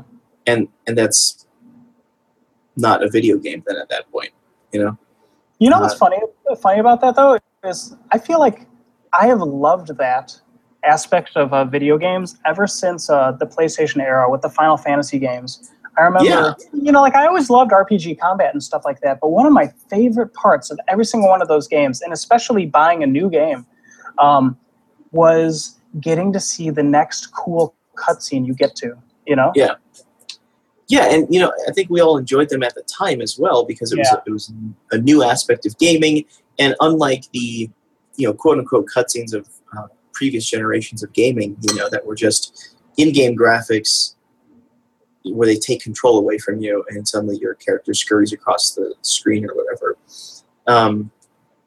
We had something that was more cinematic, more dynamic visually and so forth. And I think just the trouble is that got out of control. And then, when you look at it the way that my friend Tom describes it, it is weird to think that it's like a video game is saying, hey, video games aren't good enough, so we're going to reward you by playing well with a movie, as opposed to we're going to reward you with better gameplay or more of this game. And while I don't dislike cutscenes, I can see the contradiction inherent there, which is it's like saying we have to introduce a different art form into this one in order to make this video game a legitimate experience. Yeah. I just think that's a good perspective to have in order to temper the overusage of cutscenes. So like when you say that you've played 90 hours of the game and you've had about 3 hours of cutscenes, that feels more reasonable than, say, like the reviews for Metal Gear 4, where people are saying you watch the game more than you play it. Yeah. Yeah. But in the case of Metal Gear Solid 4, which is why I could see why people who loved 4 for those 45-minute, like popcorn fests, I can see how they'd be upset here, just because I don't know, the cutscenes in 4 were just, like I mentioned earlier, they were just full of, like you're saying, like you're not playing Metal Gear Solid 4 the game, you're largely watching Metal Gear Solid 4 the movie. But if you love those characters and you love that world, it's like one of the best movies that you've ever watched, except every once in a while you get to play it and you get to interact with it. Whereas this is Metal Gear Solid, maybe for the first time ever, the game, and it's one of the most fun sandboxes I've ever had the pleasure of exploring and interacting with, and every once in a while I'm watching a clip of a movie. It's like the opposite, yeah. And it's one of those things that Kojima did again, where he divided his fan base, it seems. It's like people who love video games and love Metal Gear Solid. I think that there's a lot to appreciate here, but those people who were big fans of Metal Gear, the movie, it sounds like, there's some griping that's being done. Yeah. And I can see always. Yeah. But, I mean, we've talked about the sandbox a little bit, and kind of like how the systems in the games feed into each other. One of the things that I wanted to touch on was like the buddy system in the game. Do you think it's time to go into that, or do you have other questions, or you want to hit another beat first? Let me ask you a question about the sandbox thing. Maybe this is too broad of a question before you finish up on these details, but this is the first of the Metal Gear games that's a full sandbox. You mentioned that Ground Zeroes was semi-sandbox, right? Yeah. You know what? Ground Zeroes was more like a shoebox. Okay.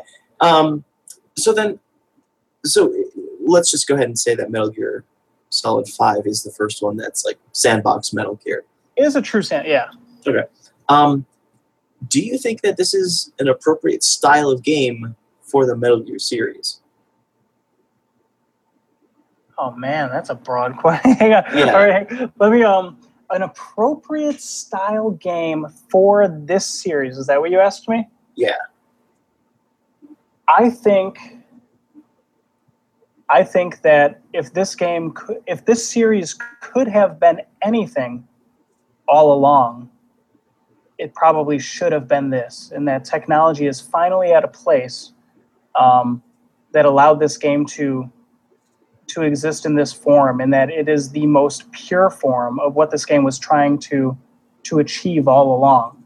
Like, is that to say that the gameplay movie balance couldn't be a little bit more in favor of the moviness? Like, yeah, I personally, while I'm not upset with the amount of cutscenes that were in this game, I could have done with a little bit more. Once again, they were some of my favorite parts of the games, were just like watching the, just the amazing cinematography that went into a lot of the game scenes and stuff like that.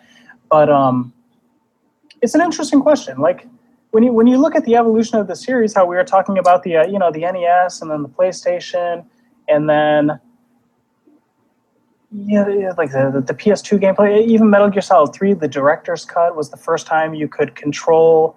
You had free movement of the of the camera, behind Snake's back for the first time, and just watching it evolve into this, I think it could not be any more appropriate. Okay. So you touched on something else that I wanted to ask. I was going to hold it for later, but since you touched on it. So if you're thinking this is the most appropriate, do you think it's possible that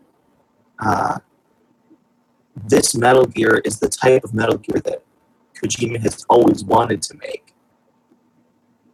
Good and question. Just couldn't until recently. Yeah, your mic's actually breaking up a little bit. Do I sound clear to you? You sound fine to me. Okay, you're coming through with like a little bit of static, and so I'm gonna hope it'll clear up as I answer the question. But if anybody couldn't understand, and correct me if I'm wrong, you asked. Wait, what did you ask? I asked. So is this Metal Gear 5, now the type of Metal Gear game that Kojima has always wanted to make, but maybe couldn't until recently because of technological limitations, or maybe even just marketplace preferences? Okay, I think you know what. Yeah, I don't want to put words in his mouth, but I'm pretty sure that at one point or another he's made comment about gameplay wise. He's always dreamed of achieving like these, the balance of these systems with day-night cycles and, the enemy's AI and the caliber that it is, and this idea of infiltrating a base from any angle that you want to, that specifically he's, been thinking about trying to achieve those things for a very long time, that he specifically stated that technology was not at a point where he could achieve that until now. However, and you're still breaking up, so maybe after I finish the point here, is it possible for you to just disconnect and then reconnect with me? I don't know. Am I still breaking up now? Yeah, but what I was going to say was that I think the balance of cutscene to gameplay was probably a reaction to the criticisms he received about Metal Gear Solid 4. Yeah. Okay. Do you want to try to I don't even know how you do this, just like hang up and then come back? Yeah, I'll try it. Okay, I'll send you another invite here in a moment, and then I'll just edit out whatever gap we cause. Okay, sounds good. Oh wait, are you there still? Yeah. Never mind, you're back. You're clear. Okay. Yeah, I didn't have that much open, but I closed a couple of things, so maybe that was all it took. Oh, okay, cool. Yeah, you're clear now. Okay, good. Also, my internet out here sucks, so that might just be the case. Oh, okay. Yeah, maybe you're doing too much Metal Gear research. Yeah. Actually, I had like 3 or 4 pages open, so I closed them. Yeah. So did I answer your questions? And that I think that the gameplay was a reaction to the criticisms about the amount of the length of the cutscenes in 4, but that I'm pretty sure that he stated gameplay-wise the idea of infiltrating bases as his characters, from any angles, is an idea that he had for a very long time. And I think that he's just always done brilliant things with the technologies that he had to work on at the time, whether it was the MSX, PlayStation 1, PS2, 3, so on and so forth. But that he probably finally just achieved a certain vision for this series that he's had for a very long time. Very cool. That's my interpretation. Yeah, no, that sounds great. All right, so then what other points? The buddy system, is that the one you want to move on to next? We can gloss over it, but it's a big new addition to the game. Like, this wasn't even Ground Zeroes. This is new to Metal Gear Solid 5. It's this idea that you meet other characters throughout your journey of this game, and you can bring those characters into the game world with you, and they change up the gameplay quite a lot. As far as I know, unless there's something that somebody hasn't discovered, there's 4 of them that you can have in your party. You can have a character called Didi, or Didi. He's a dog. He's like a dog-wolf hybrid of some sort. Nice. And you find him when he's a puppy, and at some point in the game's storyline, he grows up into a full-fledged adult. And from a puppy, he's missing an eye also. So when he's like an adult, he has an eye patch. It's awesome. Anyways, but they do things for you. I'll go over them. I'll go over their abilities. You meet Quiet. She's pretty infamous at this time from people who have watched like the game's trailers and stuff like that. She's like a sniper. You get on your side, and she's got like fishnet leggings and pretty much wearing a bra. She's like, 3/4 of the way naked the whole time. She's a sniper. But then you also get D horse, and everything is D something besides quiet because she's just a person. Like D dog, because the name of your unit is Diamond Dogs. So you get D the dog. You get, I guess the other one, I think it's D Walker. You get like a mech. That one of your scientist characters develops for you. So it's like this mech that you hop on that has both legs, so you can use it as like this little walker that you hop on to go over terrain, or like it crouches down and it turns into like, it's got wheels on it. It kind of feels like an RC car when you're driving around in it. But you get to like customize this stuff, right? So like the mech, you can put flamethrowers on it, Gatling guns, fold and recovery devices. You can put, like stun, like give it electrical powers, all sorts of cool stuff. You also get D horse. It's like this horse that you ride around on it. It's like your first buddy companion that you get, and it's basically the first vehicle that you use to traverse the open desert. Like where you've got long stretches of land where you just don't want to hike it on foot. And hiking it on foot is pretty incredible sometimes. And the way the shaky cam is while you're running and stuff like that. They did this thing, Scott, where you're like running and the camera's kind of shaky, like a cameraman's following behind you. But you can also hear the sound of like the wind blowing in the microphone a little bit, and like the boots hitting the sand, and everything sounds amazing. The sound design in this game is incredible. Anyways, you get the horse, you get the mechanic walker, you get quiet on your side, and you get DD. The benefits of the horse is you can travel fast. Basically, the horse, you can just like travel fast. It does things like you can poop on the road, and if it poops on the road, and cars are driving down the road, they like spin out, and it's kind of like comical and stuff like that. And they're all dazed in the car, and you can like choose how you want to approach that situation once they're dazed. The dog's really cool in that, like a dog, he can sniff out ahead of you, like where all of the enemies are in a base, or where the prisoner you're trying to extract is. And so all this stuff will show up on your radar without having to actually see it with binoculars. Quiet the Sniper is kind of like similar, where you can tell her on the map, like, I want you to sit here on this mountain, and I want you to like cover me as I infiltrate this base. Or, you're making your way to the base, and you can say, go there ahead of time and like scout out all of the enemy positions. But like, unlike the dog, who can like see/sniff, whatever, however you want to describe it, through walls and floors and things like that, she can only spot for you what she can see with her own eyes. But like the difference is you can do all sorts of cool things with her. You can tell her like if enemies start wearing helmets. This game does this incredible thing, Scott, where like if you go through a base too many times tranquilizing guys in the head and extracting them and stuff like that, they'll actually start wearing helmets. Like the next time you go to that base, the guys will actually have helmets on. Or if you use sleeping gas grenades to take them out, they'll start wearing gas masks or any combination of those things. If you go in like guns blazing and just like shoot up the place, they'll start wearing heavy armor. Like the game, I don't want to say it like dynamically reacts to you, but like there are systems. It makes it so the next time you approach the same place, you will not necessarily be able to do the same tactics to take out the same people. So the guys that start wearing... It prevents you from like using a monotonous style of gameplay. Like, this would be bad news for me, because in Far Cry 3, I approached every one of those outposts kind of the same.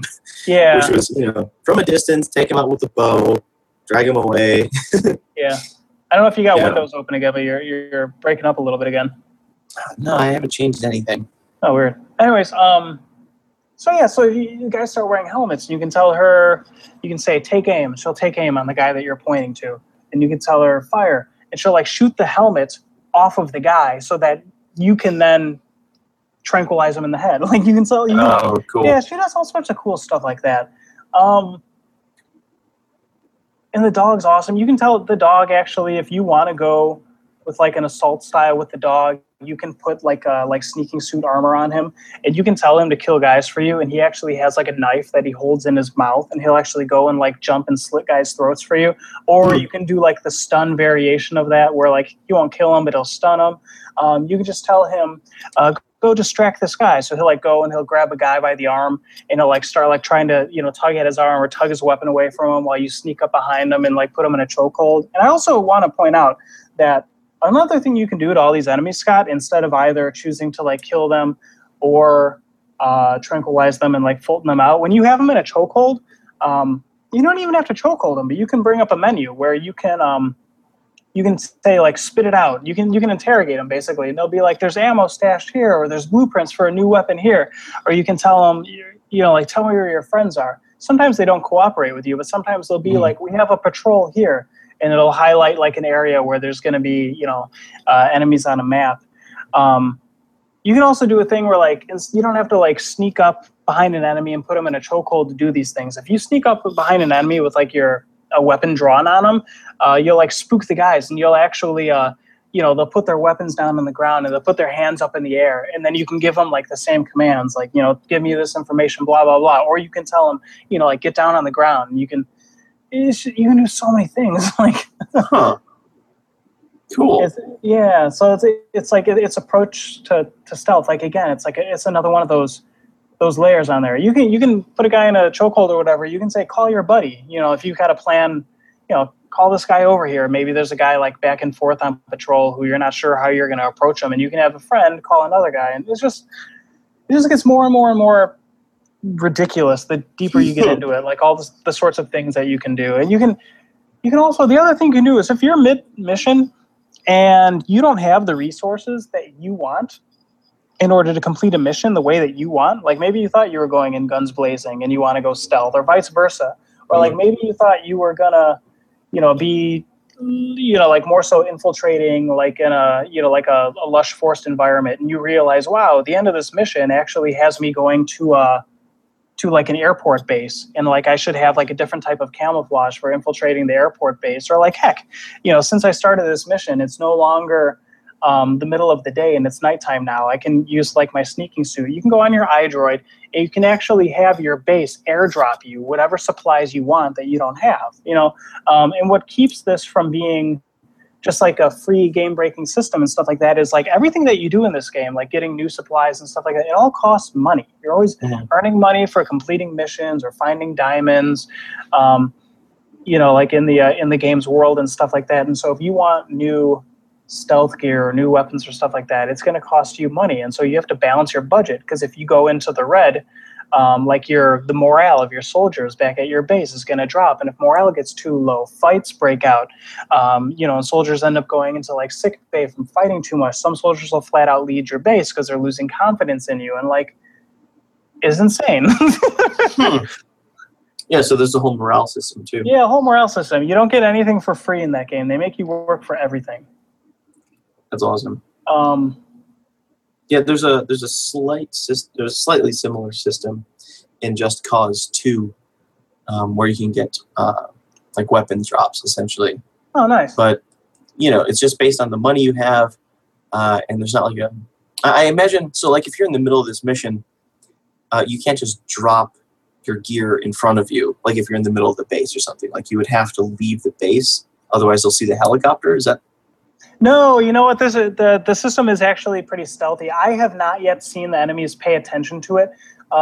Basically, if you're inside a base and you want to drop it on top of yourself, it'll just land on the roof of wherever you're at. It's a crate that you can go get. I've heard that the enemies can actually go get the box that you drop, like can actually take your stuff. So it pretty much, I guess, it means that you wasted your money at that point. Right. But I think they'll just do it like, like, so basically, when you drop a thing, it comes on a parachute, but you hear the sound of the airplane flying over, but it's so high up that nobody will ever see it. And then like when the parachute gets low enough, it kind of like you see like a set of sparks go up through like the lines of it, and it eventually just sets the parachute on fire, and it kind of evaporates into nothing. Okay. So it's like your stuff doesn't magically appear inside the base, but the enemies don't say, hey, somebody's dropping supplies here, go on patrol. Or I haven't seen that happen yet. Okay. I'm trying to think of where we should go next. You brought up Just Cause 2.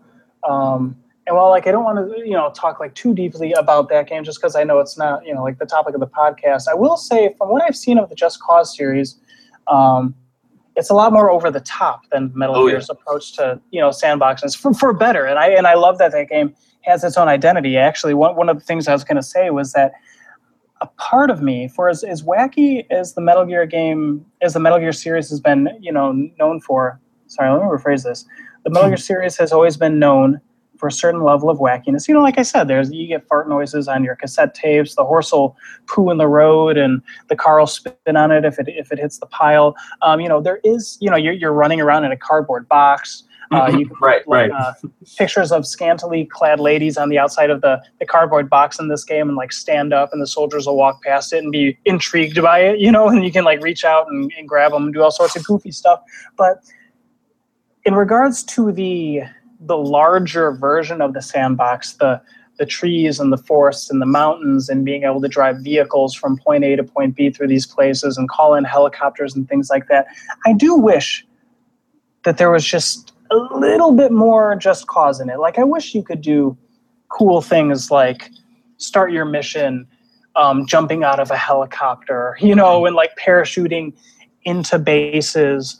The Fox engine has a really great physics engine, you know, built into it that you see when you're blowing up stuff, and you know, the physics for the vehicles and stuff like that. And you can get creative with how you use a lot of it, and it's awesome to be, you know, driving a Jeep at top speed, and then jumping out of it and watching like Snake roll across the ground, and the Jeep is like still going, and you can line it up so that you hit like an explosive barrel which takes out like a guard tower, you know, and you can create you know, chains of chaos like that. But you can't parachute down onto the peaks of a mountain and snipe from a mile away. And, you know, obviously there's no like coiling objects together and playing with you know, those kinds of systems that Just Cause is known for and stuff like that, with the rubber banding effects with like tying two objects together and stuff like that. And I feel like there's from helicopter to helicopter to helicopter. Right. Yeah. And I feel like there's room for a certain level of that goofy awesomeness, in that if they had decided to put it into the Phantom Pain, despite the serious tone of some of the themes in this game, which we haven't even gotten to. Oh man. I feel like it really would not be out of place. Cool. Yeah. All right. I mean, I said the word theme, and I said that we haven't talked about it. I'm sure that essays will one day be written about it. Like I said, you wake up 9 years after, you know, out of a coma, and the game is about revenge. It's, you know, once again, like the Metal Gear Solid, it's about like war economies, and, you know, just like the duties of a soldier to himself and his comrades, and, you know, versus, you know, governments. And in that story about revenge, it's, you know, once again, it's about nuclear warfare, and just kind of like how far men will go to, or how far people will go to, you know, seek revenge, and what the repercussions of those sorts of things are. And the storyline is as serious as it's ever been. This is the most, well, you know, and Ground Zeroes in that case. Like, there's still some of the goofy sci-fi-ness in the game. From a reviewer's perspective, I both love and kind of don't like the storyline in this game simultaneously. And here's where, if you want to talk about it, we'll start going into like major spoiler territory. Okay. And like I said, we could probably talk about the story itself for hours upon hours upon hours. So some of the things I don't like about the story, right? Sure.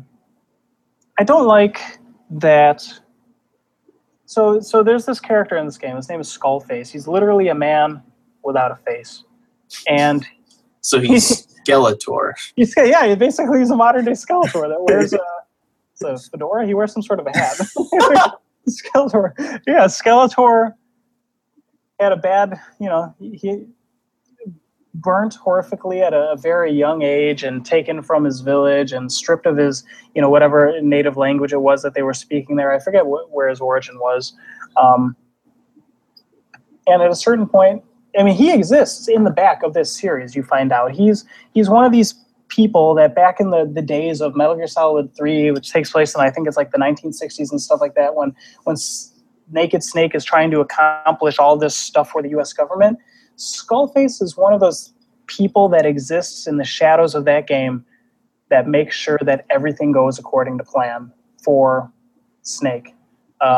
You know, he's got one of those positions, or he's got a very thankless job, one of those, nobody will ever know what you do positions in the government. You will never receive a medal for any of this, blah, blah, blah. Right. He gets to the point where he's just fed up with all of it. He's fed up with and this is my generalization of it. I'm sure it goes much deeper than all of this. And even I know it goes much deeper than all this. But for the sake of time, he gets fed up with all of this.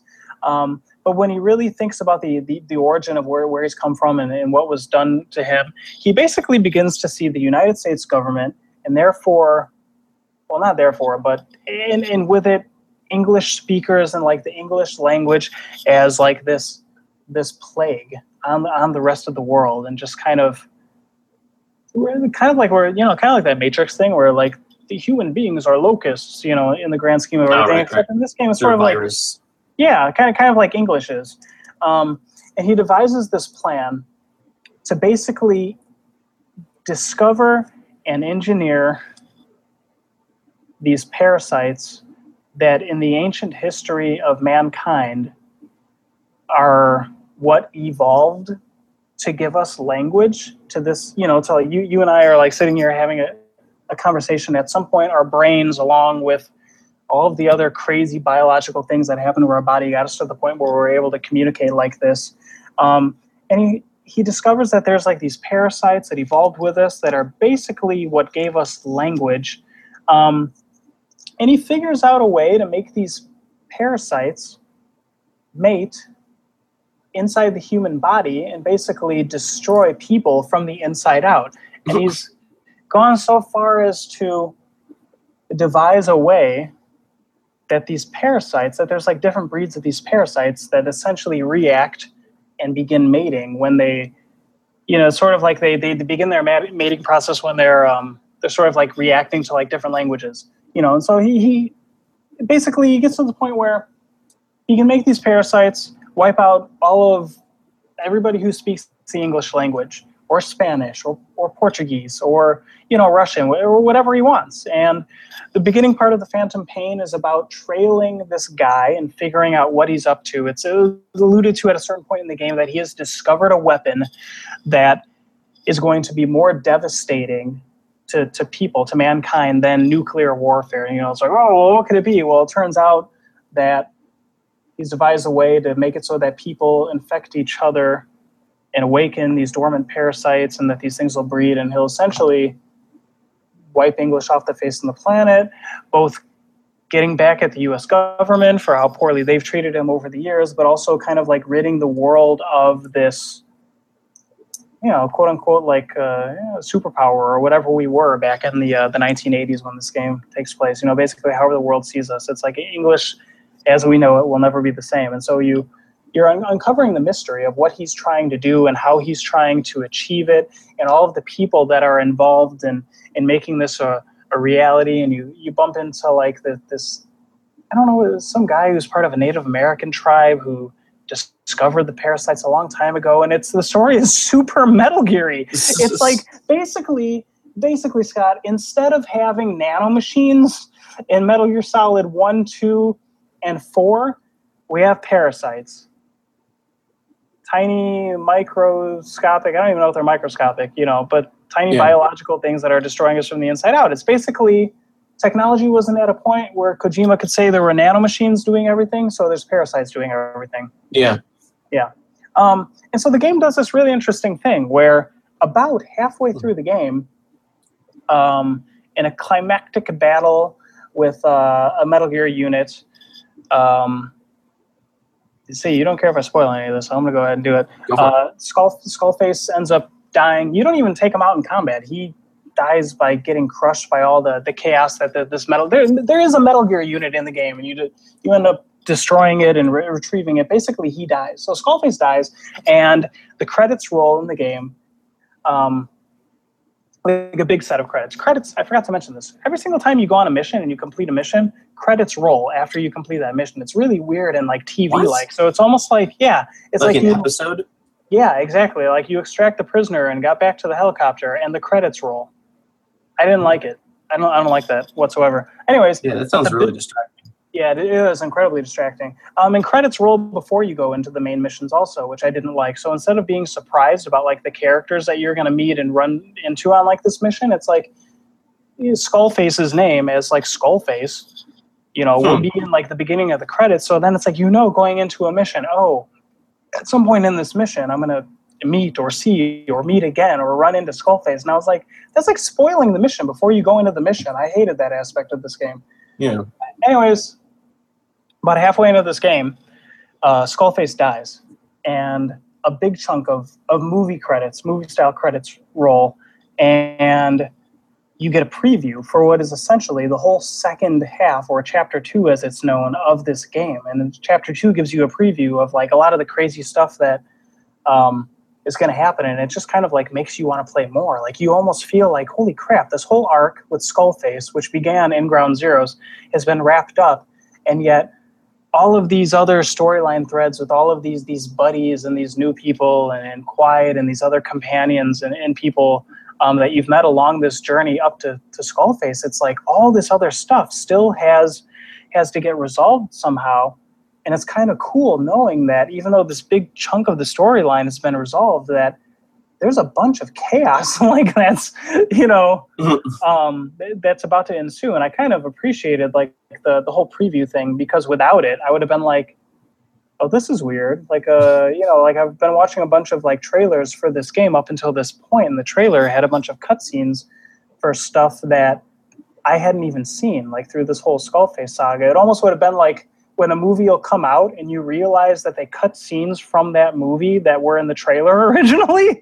Like I heard the Fantastic Four movie recently did that. Like they showed like some scene with like the Thing flying out of a helicopter or something like that. And then, I don't know, some scene in like the trailer for the new Fantastic Four movie, like was like a really big scene that people were excited for and then didn't even end up being in the film. It would have been like that, Mm-hmm. And so the whole second half of this game is about like that virus, like those not a virus, the parasites, like an outbreak actually happening at your base. Actually, for a second time, now that I think of it, like this game does some crazy thing. What I'm trying to say, it creates a sense of emergency where like before the whole Skullface thing is settled and whatnot, and you're kind of like hot on his trail and learning about the parasites and stuff like that, there's actually an outbreak at your base, but it's not of like the English language, because you're, as you go through the missions in the game, you're abducting soldiers from Afghanistan and Russia, and who knows where like their origins are and stuff like that, because they're like private military soldiers and stuff like that. And so some of the I forget what it is, one of the languages on the base, like there's a parasite outbreak and stuff like that. And so you actually get to this point where you need to resolve that arc in the game, because soldiers who you have brought back to your base are actually dying and not coming back. Like there, a lot of the efforts that you've gone through to get some of these people at your base, like it's actually, they end up in the sick bay and then they die. Do you lose the technology that came with them? Yeah, like your rank can go down. Like if if too many of your high level combat guys dies, you don't lose the technology that you developed, but like. Okay. If your combat rank was at level 48 and too many of your guys, die, it'll go down to level 47. And what that affects is like you can send those guys out on random missions in the world. There's a little kind of like a spreadsheet version, like where you're how do I describe this? Like you're given a text-based mission. It says like, we want you to send people to protect this VIP. This mission is like a high-class mission, rank A. And so you're like, well, send these rank B guys there, and they'll have a 75% chance to complete this mission, earn me this much money and resources, and like there's a chance that 15% of them will die. Like it'll lower. Like if you go from like a rank 48 combat to a rank 47 combat, it'll lower your chances of success on those other side ops. That's cool. I mean, it sucks, but it's cool. Right, and so this game has a whole second chapter, and in the second chapter, you're further finding out about characters that you've met, and there's this whole thing with like Quiet.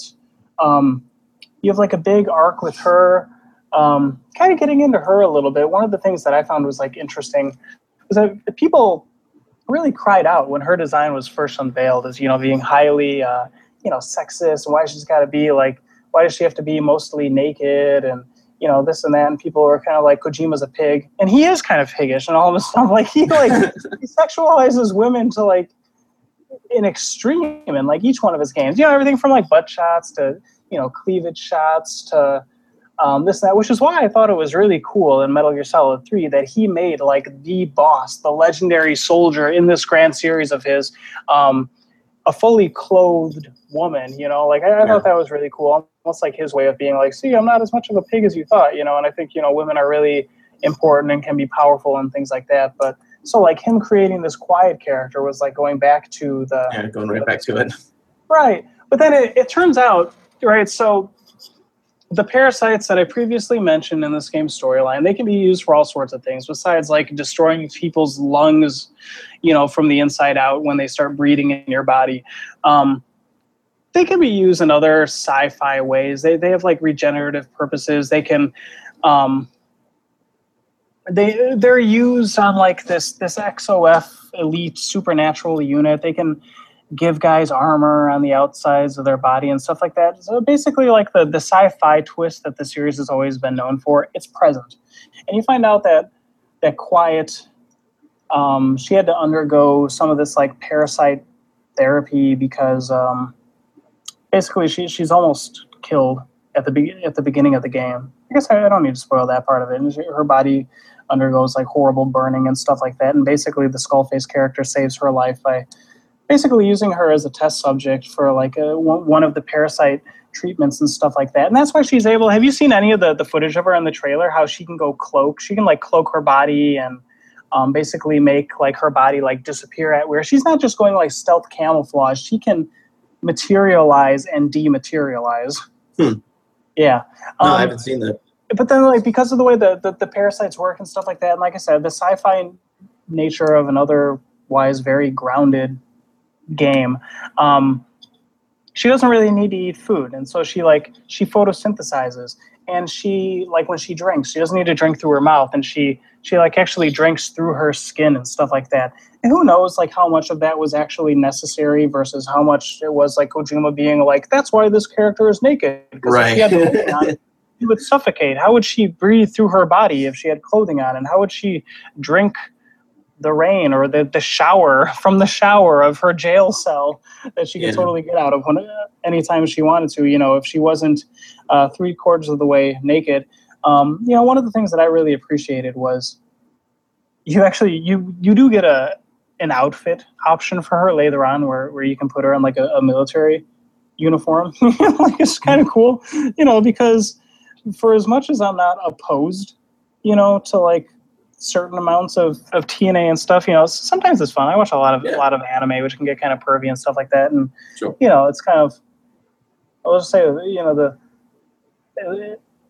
I'm not going to go there. I was I'll just say this, like, I wasn't like drooling over her character or anything like that, but I also wasn't one of the people that was offended by it. I was just like, oh, an attractive woman companion, with large breasts that are held back by a tiny bikini. I was like, all right, cool. I'll take you on missions sometimes. You have good sniping capabilities. I still, when I had the ability to put clothes on her, I did, and I didn't care about like, is she suffocating or not? I was like, I can finally play this game and just not feel like a pervert, Right.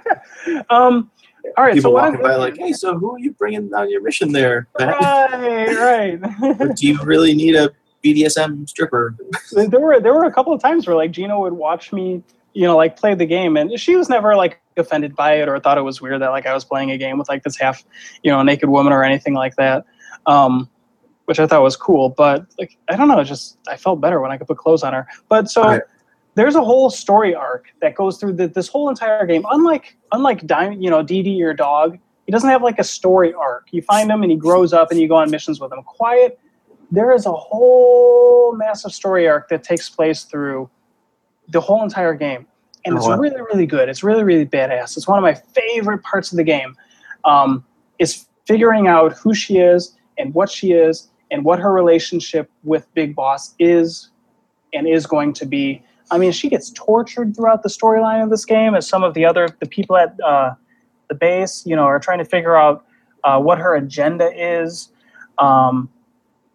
The troops don't like her and all sorts of stuff. And essentially, after a really, really incredible scene, which I don't feel the need to go in depth about, Sure. She leaves.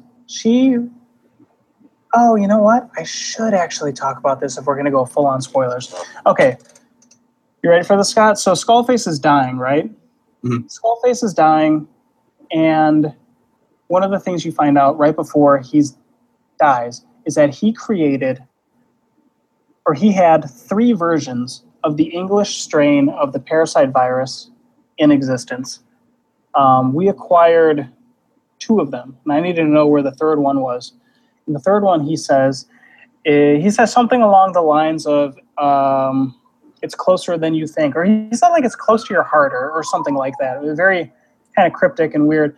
And you find out that basically Quiet's first mission in this game was to get abducted, get captured by Boss, which she did, and that she was supposed to go back to Mother Base, and that she was supposed to essentially unleash the English version of the parasite, of the parasites, basically infecting all the soldiers there and Big Boss himself, and that her goal was to go there and wipe out your base. Which is crazy. Huge plot twist. So the reason why Quiet is known as Quiet, I don't know if that's a name she gave herself or whatever, but she doesn't speak in the whole entire game up until the very end, because basically through all the torture and stuff like that, she never speaks once because for one reason or another, and there are little bits, they don't really flat out say why she chose not to. I personally think that she like literally fell in love with the legend of this soldier that is Big Boss. I just think that thing that's charismatic as hell about him and lets him, recruit soldiers and have them join his cause and all these guys follow him, all that everything that is the legendary soldier that everybody else has fallen in love with throughout the years, both fans and in the actual canon of the storyline, it right. Struck her. And she basically chooses not to destroy us. Later on in the game, you find out that the virus actually, or the parasites rather, I keep saying virus, that it mutates for one reason or another, and she's not entirely sure if it's going to mutate inside her and if it actually is going to infect the soldiers and stuff like that. And this just doesn't happen like by the snap of a finger. There is like I said, towards the end of this very long story arc, she essentially leaves. She leaves your base, she leaves you, and she leaves you a cassette tape behind that basically explains that because the virus is mutated. Nothing but poop sounds. Nothing but poop sounds and Quiet's goodbye. Yeah. She says she doesn't know what's going to happen and she can't risk taking everybody out, so she has to go. And Scott, she goes, and when I mean she leaves. I didn't know this. I am down a buddy. Oh, you just lose a buddy. Her amazing sniperness, which is like this, it becomes this incredible buddy gameplay feature thing. I personally, I take D-Dog with me in most of my missions. Like being able to see enemies through walls becomes invaluable. Mm-hmm. And it's really fun running around with the dog also. It's just panting heavily while you're running through the desert with him. But she goes. And people have figured out online that there are certain things you can do with some sort of an emblem system in the game that you can wear that basically prevents the game from triggering a mission before the mission you're going to go on where she leaves. You can postpone it. I guess you can't get 100% completion of the game until you go forth, obviously, with the mission where she has to leave and stuff like that. But I didn't know about any of that. And now she's gone, and I'm down a sniper scout. It's really weird. But here's the thing, right? There's that part of me that could be pissed off. That's like, holy crap! Like one of the, not like a major pillar, but one of the minor pillars of this game's gameplay offering was this cool sniper that you can do all this stuff with, and it was badass. And it's almost like that's been ripped away from me without me knowing that it was going to happen.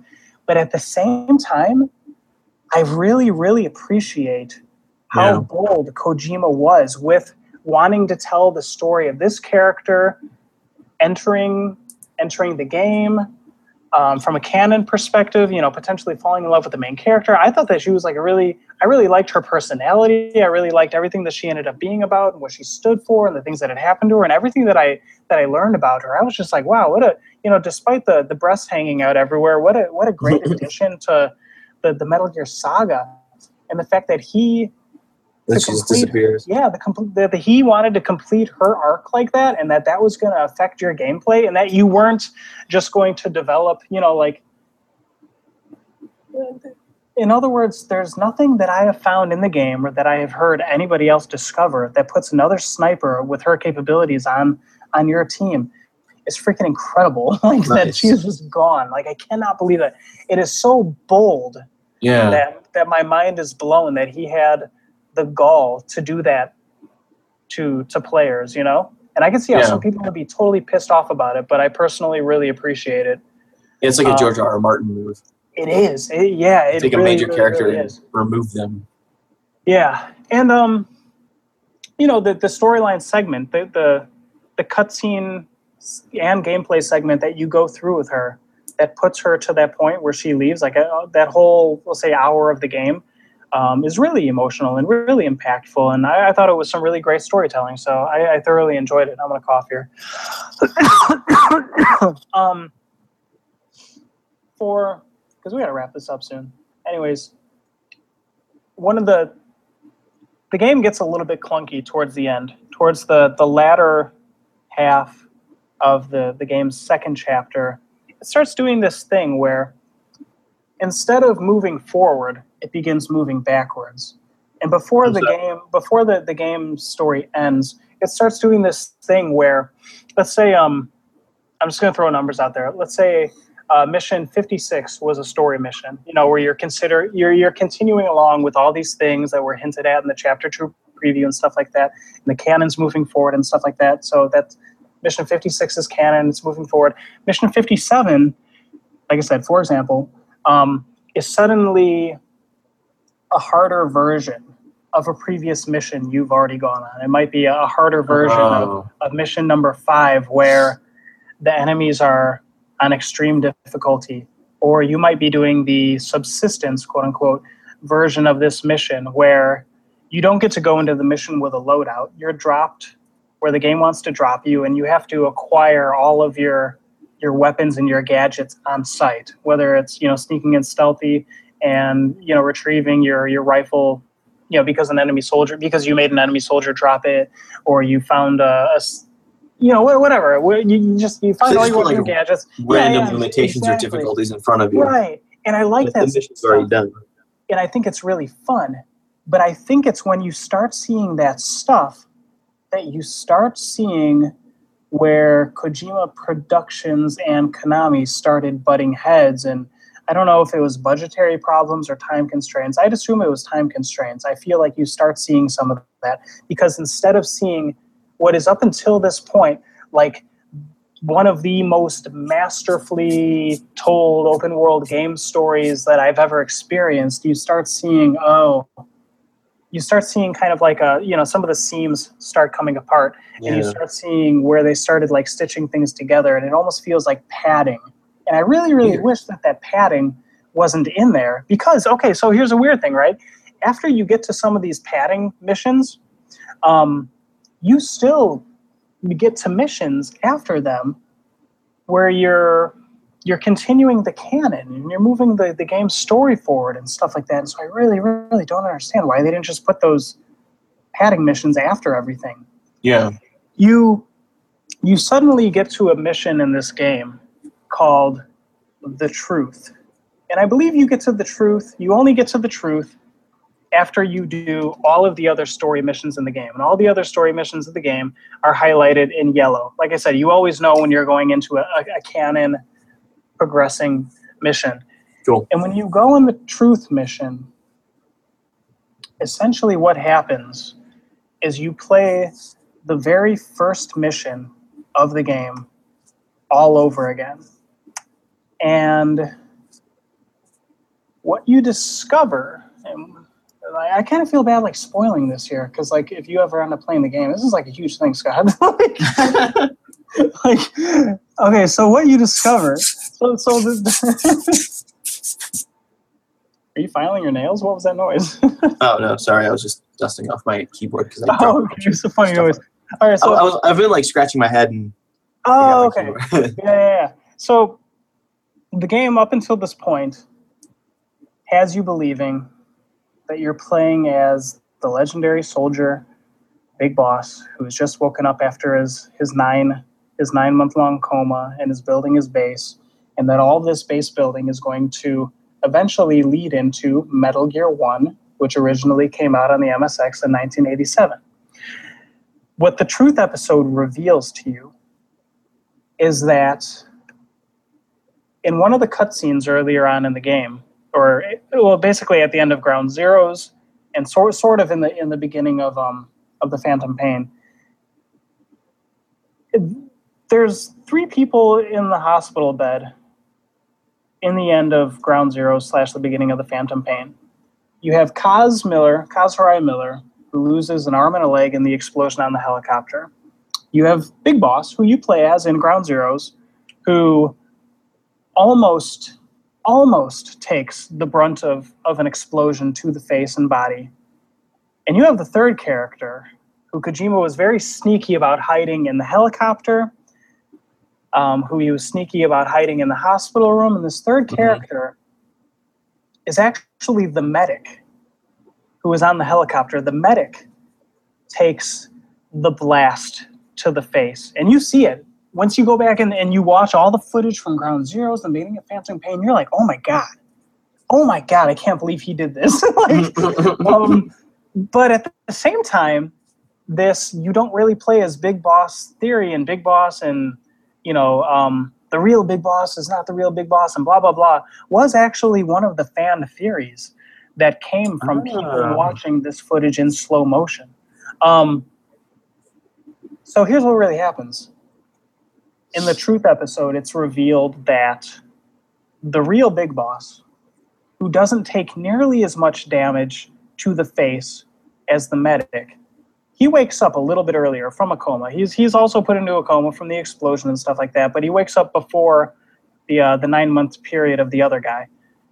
And so he wakes up and he's got all of his other, Kaz, who is like a military advisor and a really good friend, and some other people are telling him, the world wants you dead. The world wants you dead for, keeping nuclear weapons at this base that was destroyed, and you've got all sorts of enemies and all sorts of governments around the world and stuff like that. And the best thing that we could possibly do for you right now is make everybody think that, I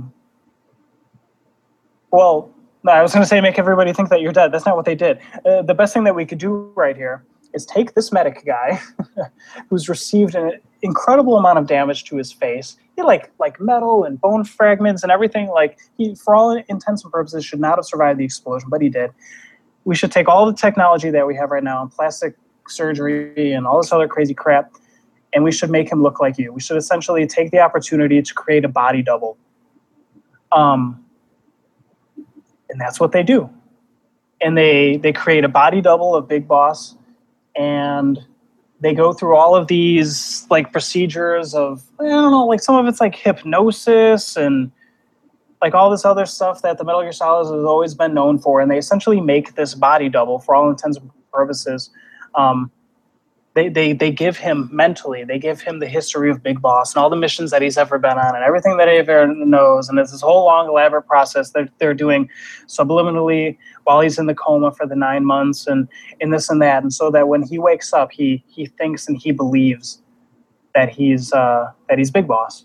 And meanwhile, so he wakes up. And when he wakes up, the player character, you think that you're Big Boss, but really this whole thing is orchestrated by the real Big Boss, who's off doing whatever it is that Big Boss really does. He's really building, like his own base elsewhere in the world while you're building this mother base and stuff like that. But everybody's in on it. So all of your advisors and all the other characters throughout this game who are, giving you advice on missions and, suggestions for the ways to tackle problems and things like that, they know. And they're leading you on. And then so at the end of this Truth episode, not only what they do is they reveal the truth of the matter and stuff like that. Because they do this cool thing at the beginning of the game when you wake up in the hospital. One of the surgeons is talking to you and stuff like that, and he tells you like, "Oh, we've got to hide your identity." And so, in order to hide your identity, we're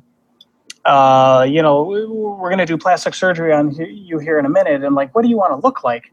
And so you essentially create a character face like right then and there.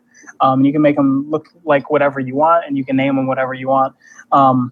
Which is really weird that after you go through this character creation process, that you just end up looking like Big Boss. Like, I never understood why.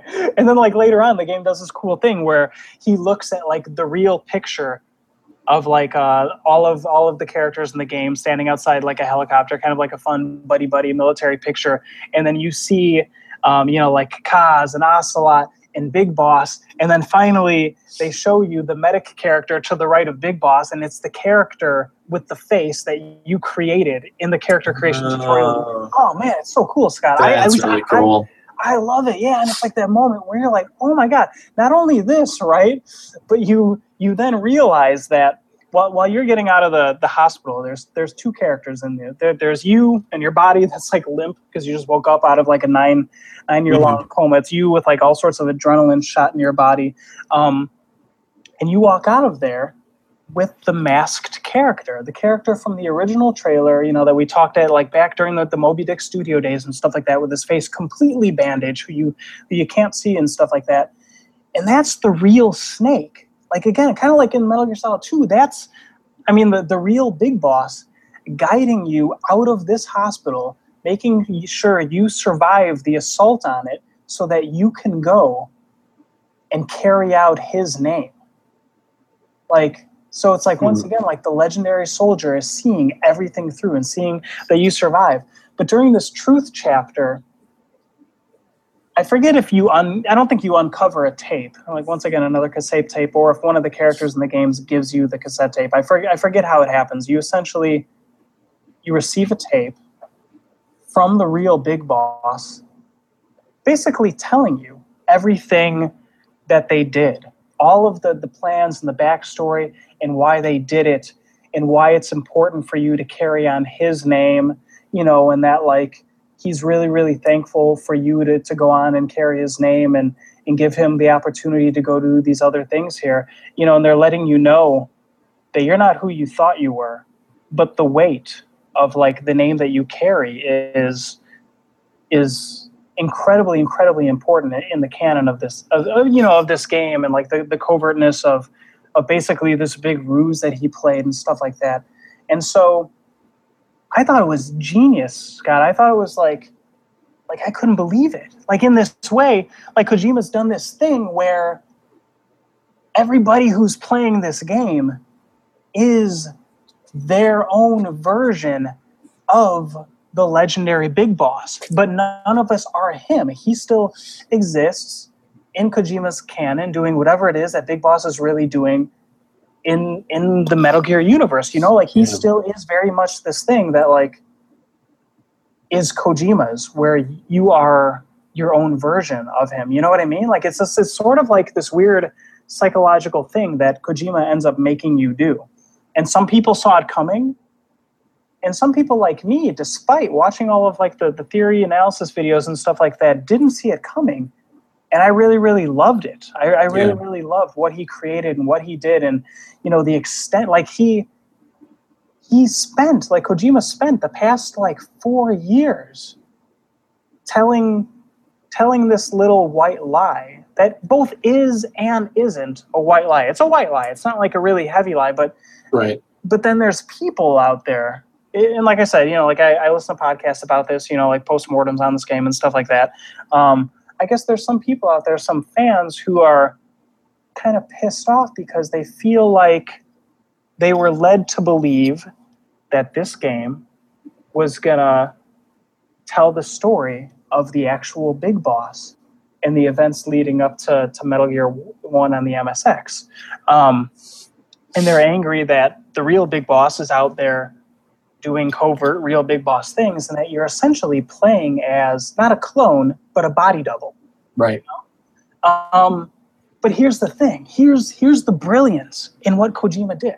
Okay, so remember when I said Metal Gear 1 on the MSX and Metal Gear 2 on the MSX didn't make a lot of sense to people because from fans' perspectives at the time, it didn't make sense that this character named Big Boss was sending Solid Snake to go kill the leader of this, renegade private militia named Big Boss. It didn't make sense that Big Boss was sending Solid Snake, his son, his clone, to go kill himself.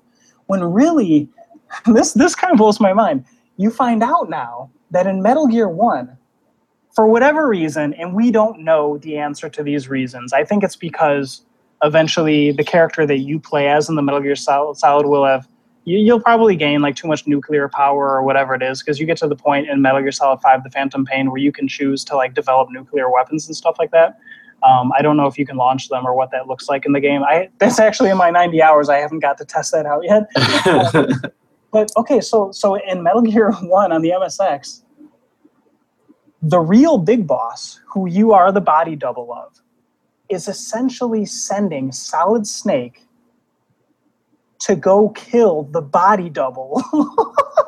Right.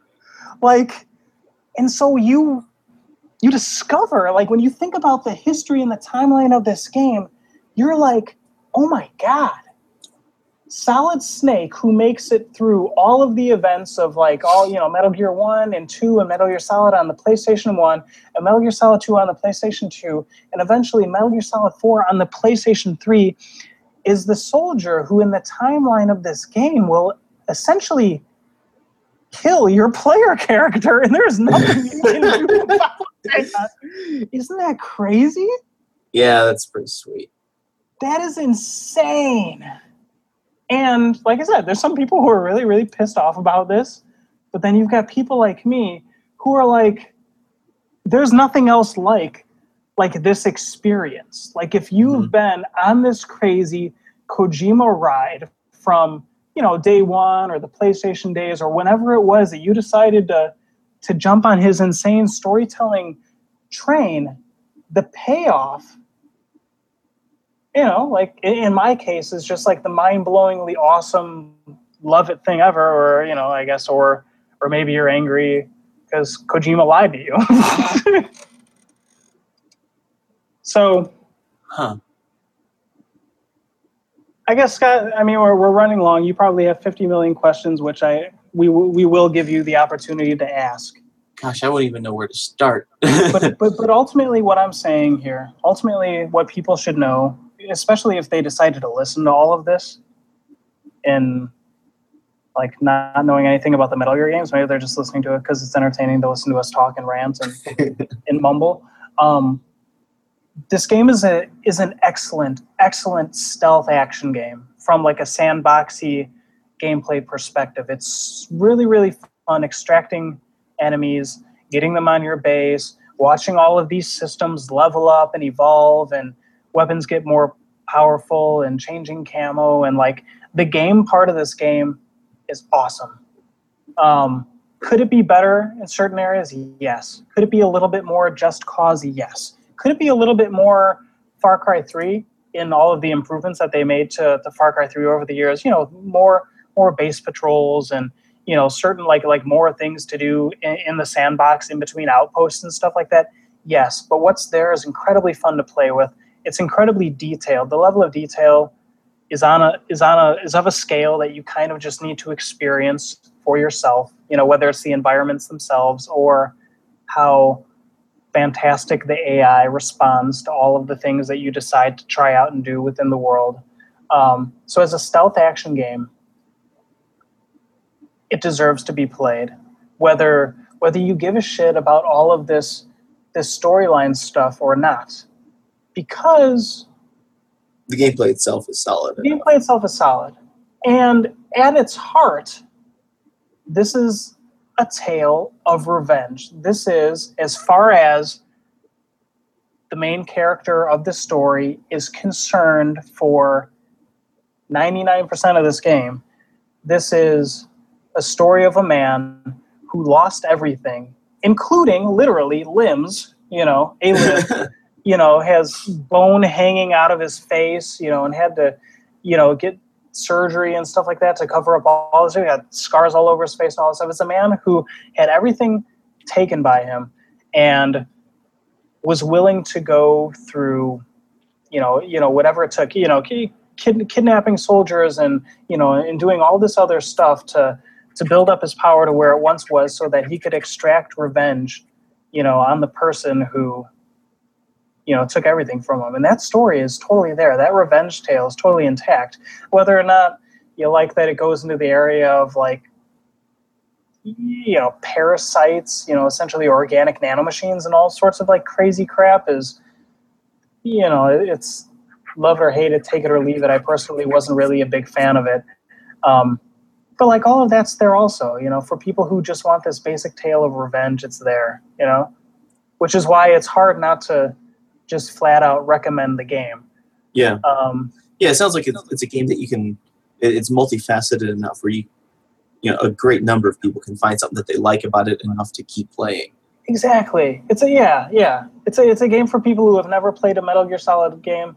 And I feel like more than anything, it's a game that was made for fans of the Metal Gear Solid series. You know what I mean? Cool. It succeeds on both levels. Nice. Yeah. So, would you say this is your favorite Metal Gear game? Oh, man.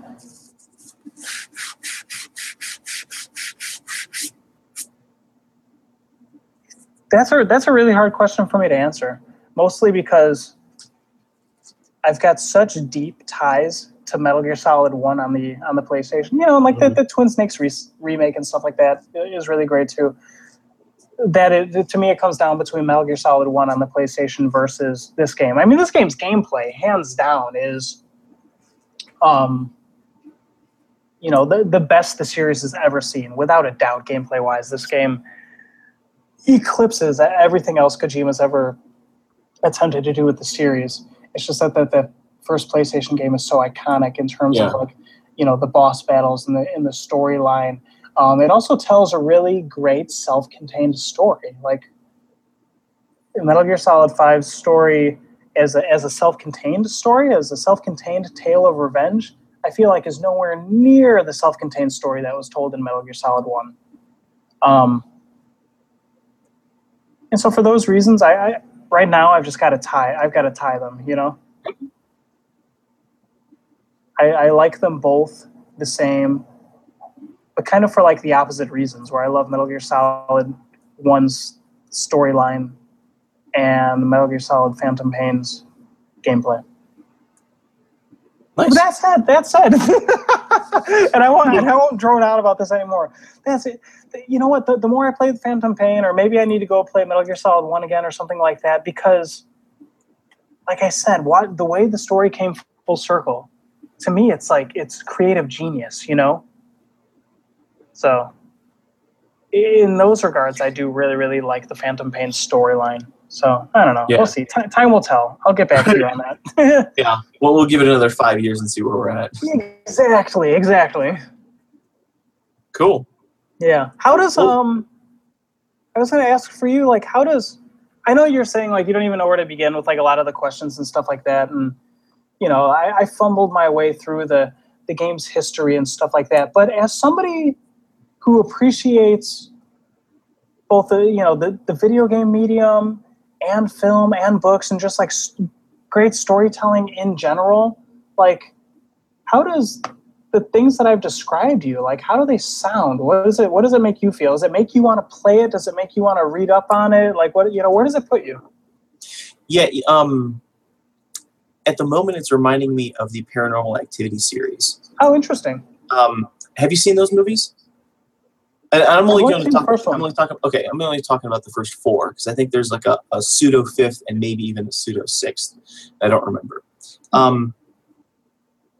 The movies themselves have bits and pieces of brilliance in them. The first movie had that static camera setup, which was a great idea. And when stuff got scary in that movie, it was legitimately scary. But, it took forever for that to happen. There's a lot of boring conversation in between. like overall the experience was kind of eh.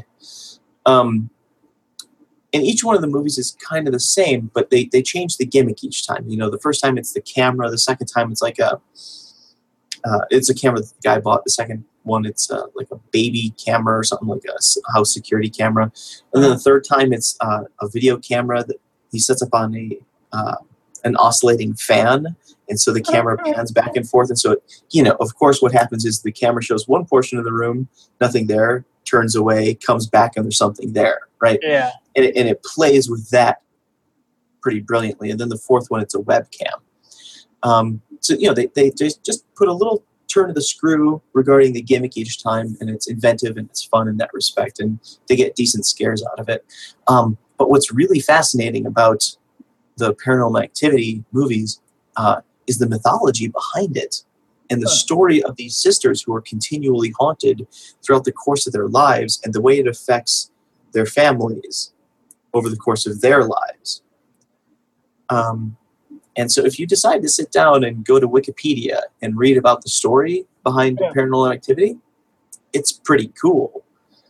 And I'm getting the same feeling from Metal Gear Solid. Like, I'm not going to go back and play 11 games. Right. But I am really interested to see this bizarre, multi-threaded, self-referencing, retconning, fourth wall breaking epic that Kojima has been weaving over the past 30 years. I'm particularly interested in, you mentioned the language thing and as well nuclear power. And it's maybe an easy comparison, but I just can't help but think about, the nuclear bombs at the end of World War II. And the way, like, Japan had a massive emotional reaction to those, and of course they should. Yeah. But we got the Godzilla series out of it, and there are a number of Japanese, there's a considerable amount of Japanese art that directly or indirectly deals with that, the fallout of those bombs. And you mentioned that they're treating English as though it's a virus, or because it's a parasite or whatever. And what happened after World War II is, after those bombs, we sent troops over there, and they came in. And here's the thing that I found out. Previous to our then occupation of parts of Japan post-World War II, a lot of Japanese cities didn't have names on their streets. They had this weird other form of address management that didn't make any sense to the Americans. So when the American soldiers showed up, they came and put street names on all the streets. Interesting. Okay. Yeah. And so if we're talking about English spreading like a parasite, I was told that when the American soldiers left, the Japanese went and tore all those signs back down because they didn't like them. I'm wondering how much of this story is inspired by post-World War II I'm wondering how much of the story is a post-World War II reaction in a really elaborate, detached sense. But I would need to read up more on the story itself and where Kojima's perspective lies and things like that. But it's very interesting to think about. Actually, now that you mentioned that, I have always suspected that, like, I don't know how I word this. I don't know, that I guess like a part of Kojima for some reason always felt a certain level, and that level I don't know like how deep it is, but just like a certain amount of like disdain for like the West and maybe America in particular. And when I was playing this game, and like I said, this game, despite the sci-fi, the parasites and causing armor and dematerialization of like Quiet's body, and like despite the goofy sci-fi-ness of this game, it is the most serious Metal Gear game that he's ever made. And more than ever while playing this game, like I got that vibe, kind of like you're saying, like the whole thing with like language and everything, that he was just kind of not being as subtle as he used to be. And then especially, as I kind of mentioned earlier, when you meet the character's name is Code Talker, and he's a Native American tribe, or he's of Native American descent, and I forget his tribe's name and stuff like that. And he basically goes along with the whole plot of like, researching the parasites and this and that, because, it's like the threat of the rest of his tribe being wiped out and stuff like that. It's just the fact that like Kojima chose a Native American character for that like vital role of like developing the parasites and stuff like that in this game. I felt like it was another one of those things that wasn't so subtle of like, like I'm sitting there playing it and like can't help but be like, oh yeah, remember when like our ancestors like came here and we like, stole these lands in language and stuff like that, and everything from like all those people and stuff like that. It can't be a coincidence that he makes these, decisions and whatnot. It's just, it's deep. You're right in that, like, I would not be surprised if every element of this game, and probably the series to a certain extent, goes incredibly deep in those kinds of ways. Like even when the game's not being preachy, like that's the thing with this series is, like Metal Gear Solid 1 is kind of like heavy-handed in the way that that it chose to talk about like nuclear war and stuff like that, and it was definitely very, very preachy. And Metal Gear was like 2 and weird and stuff like that, and he like Kojima fluctuates between different levels of subtlety and different levels of like in your faceness,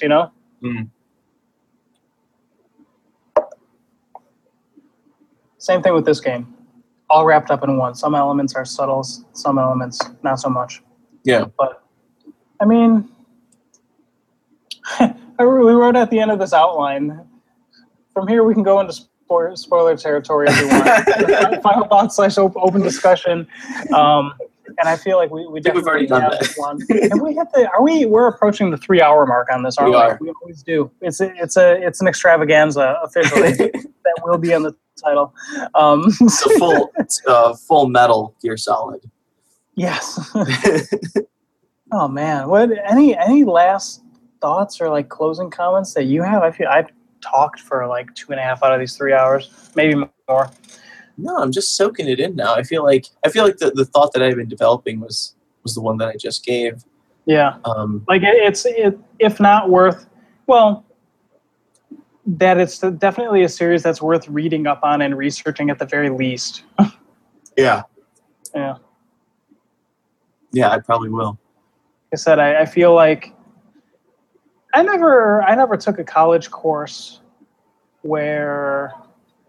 Actually, I did. I took a college course, but it was like specifically like a postmodernism and science fiction course, and I was able to give a presentation on some of the technology of Mass Effect and whatnot. But I was going to say I've never took one of those courses that I hear about that is specifically about a video game. But I feel like the Metal Gear Solid series is one of those courses that you could teach an entire class on, and that class could be about.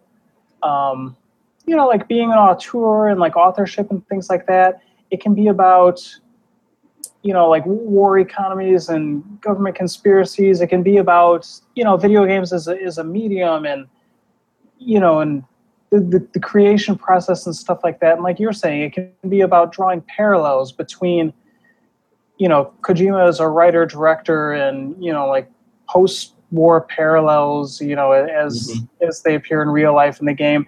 Everything from, like you were saying, World War II. This series, takes place during and after, the Cold War and references that material a lot. Yeah. And it does this really, really fantastic thing where it throws in just enough real history with its own history. It mixes real history with its own history to create this really fantastic alternate history for the world, Russia, America, and just like in everywhere. And I don't know, it's a great ship to sail on most of the time. Yeah, it has a wide breadth. Yeah, it really does. as part of these closing thoughts, I guess the thing that I'm really curious about now, kind of like, the upset crowd is saying, the real Big Boss has been off doing who knows what, building his own base. Here's the weird thing, right? So that real Big Boss who sends Solid Snake to kill the body double, Of real himself. Big Boss, he gets, like, quote unquote taken out by Solid Snake in the official canon second game on the MSX. And I'm not sure, because I'm not that familiar with that game. I'm not sure if we're led to believe that Solid Snake kills Big Boss or what happens, but Big Boss does eventually show up as an old man in the end of Metal Gear Solid 4. And the two of them get to talk again at the very end of that game. At the end of Metal Gear Solid 4, Scott, like I said, Solid Snake is old. He's aging at a rapid age because, he's just like a genetically created clone soldier and stuff like that. And so his body's all weird and he's got gray hair. And he's seen so much stuff on the battlefield that one of the most powerful moments in that game is where he is standing in front of the grave of Big Boss with a gun in his mouth, about to pull the trigger, and Big Boss comes and puts a hand on his shoulder and, like, stops him from doing it. Man, this series is insane. I love it so much. I love it so much. I do. And like I said, despite, like, all this knowledge about it and, this fandom that I have for it, I still only consider myself to be on this maybe, like, slightly above average of, like, fan of it. There's people who dance circles around me when it comes to their knowledge about all this stuff. And I love that Kojima over the years has created a series that, like, that really deep conversations can take place about because of, I don't know, just because he has approached the medium the way he has. Yeah. And he has made games, in this very way that he has chosen to make games over the years. Are there any prominent rumors for the next game? No, because with the what I will call the demise of Konami, here's so weird about Konami is all the bad press that they've been getting lately, and then they go and they release Metal Gear and it's receiving like 9s and 10s across the board. For Phantom Pain, they just released, I forget what it's called. It's like their PES soccer game just had a massive comeback over FIFA, where everybody's saying that it might have finally dethroned FIFA after a really long time, and it's getting really good reviews and stuff like that. But it's like Konami's not interested in the game industry anymore, and there's talk of Kojima, just finally quitting his position there. And he said, like, for the past 3 or 4 Metal Gear games, that it was going to be his last game. But should he ever want to do this and ever want to do like a canon game for this arc, he does still have that real story of whatever Big Boss is doing, achieving in parallel with the character that you're actually playing as in the Phantom Pain. And he could tell that story one day. But I think if he just leaves it alone from here, I think something about it will just be really, really bittersweet and really, really perfect. Like, I think that the bittersweet endings to stories are often my favorite, and I think that's what he's achieved with this one. Cool. Yeah. So, all right. I think he shouldn't touch it. There's no rumors of him touching it anymore or doing anything with it more. Like that Metal Gear Rising Revengeance game, that came out a couple years ago on PlayStation 3 and 360. The one that you play as the cyborg ninja Raiden, and you can, like, Platinum Games made it. They made the Bayonetta series and Vanquish and stuff like that.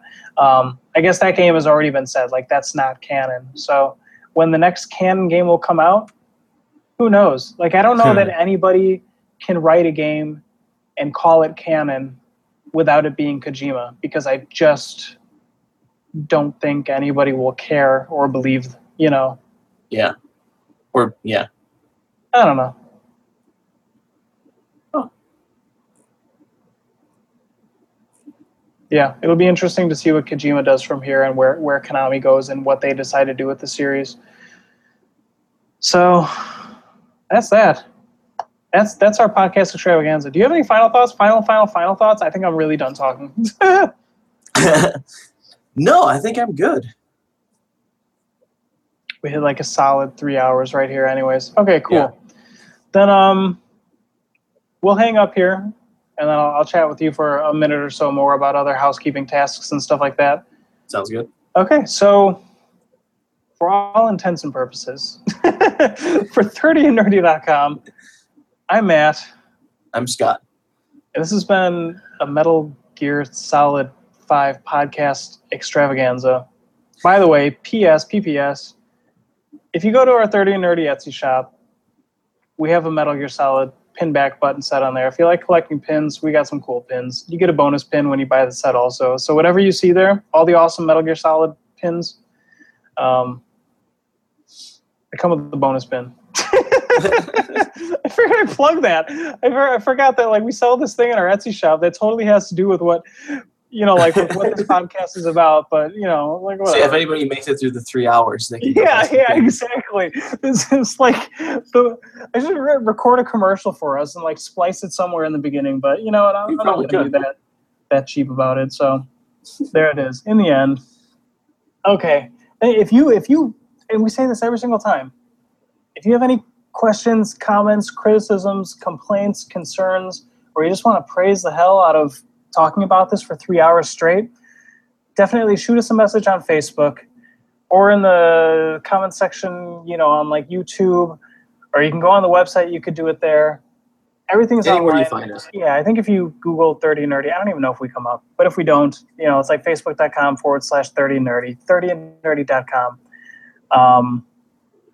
And then we've got Twitter @30andnerdy, spelled out. Scott, where are you on Twitter? Did you say? I'm at SW Hannon as always. All right. There you go. That's everything. Anything else? That's about it. All right. Snake!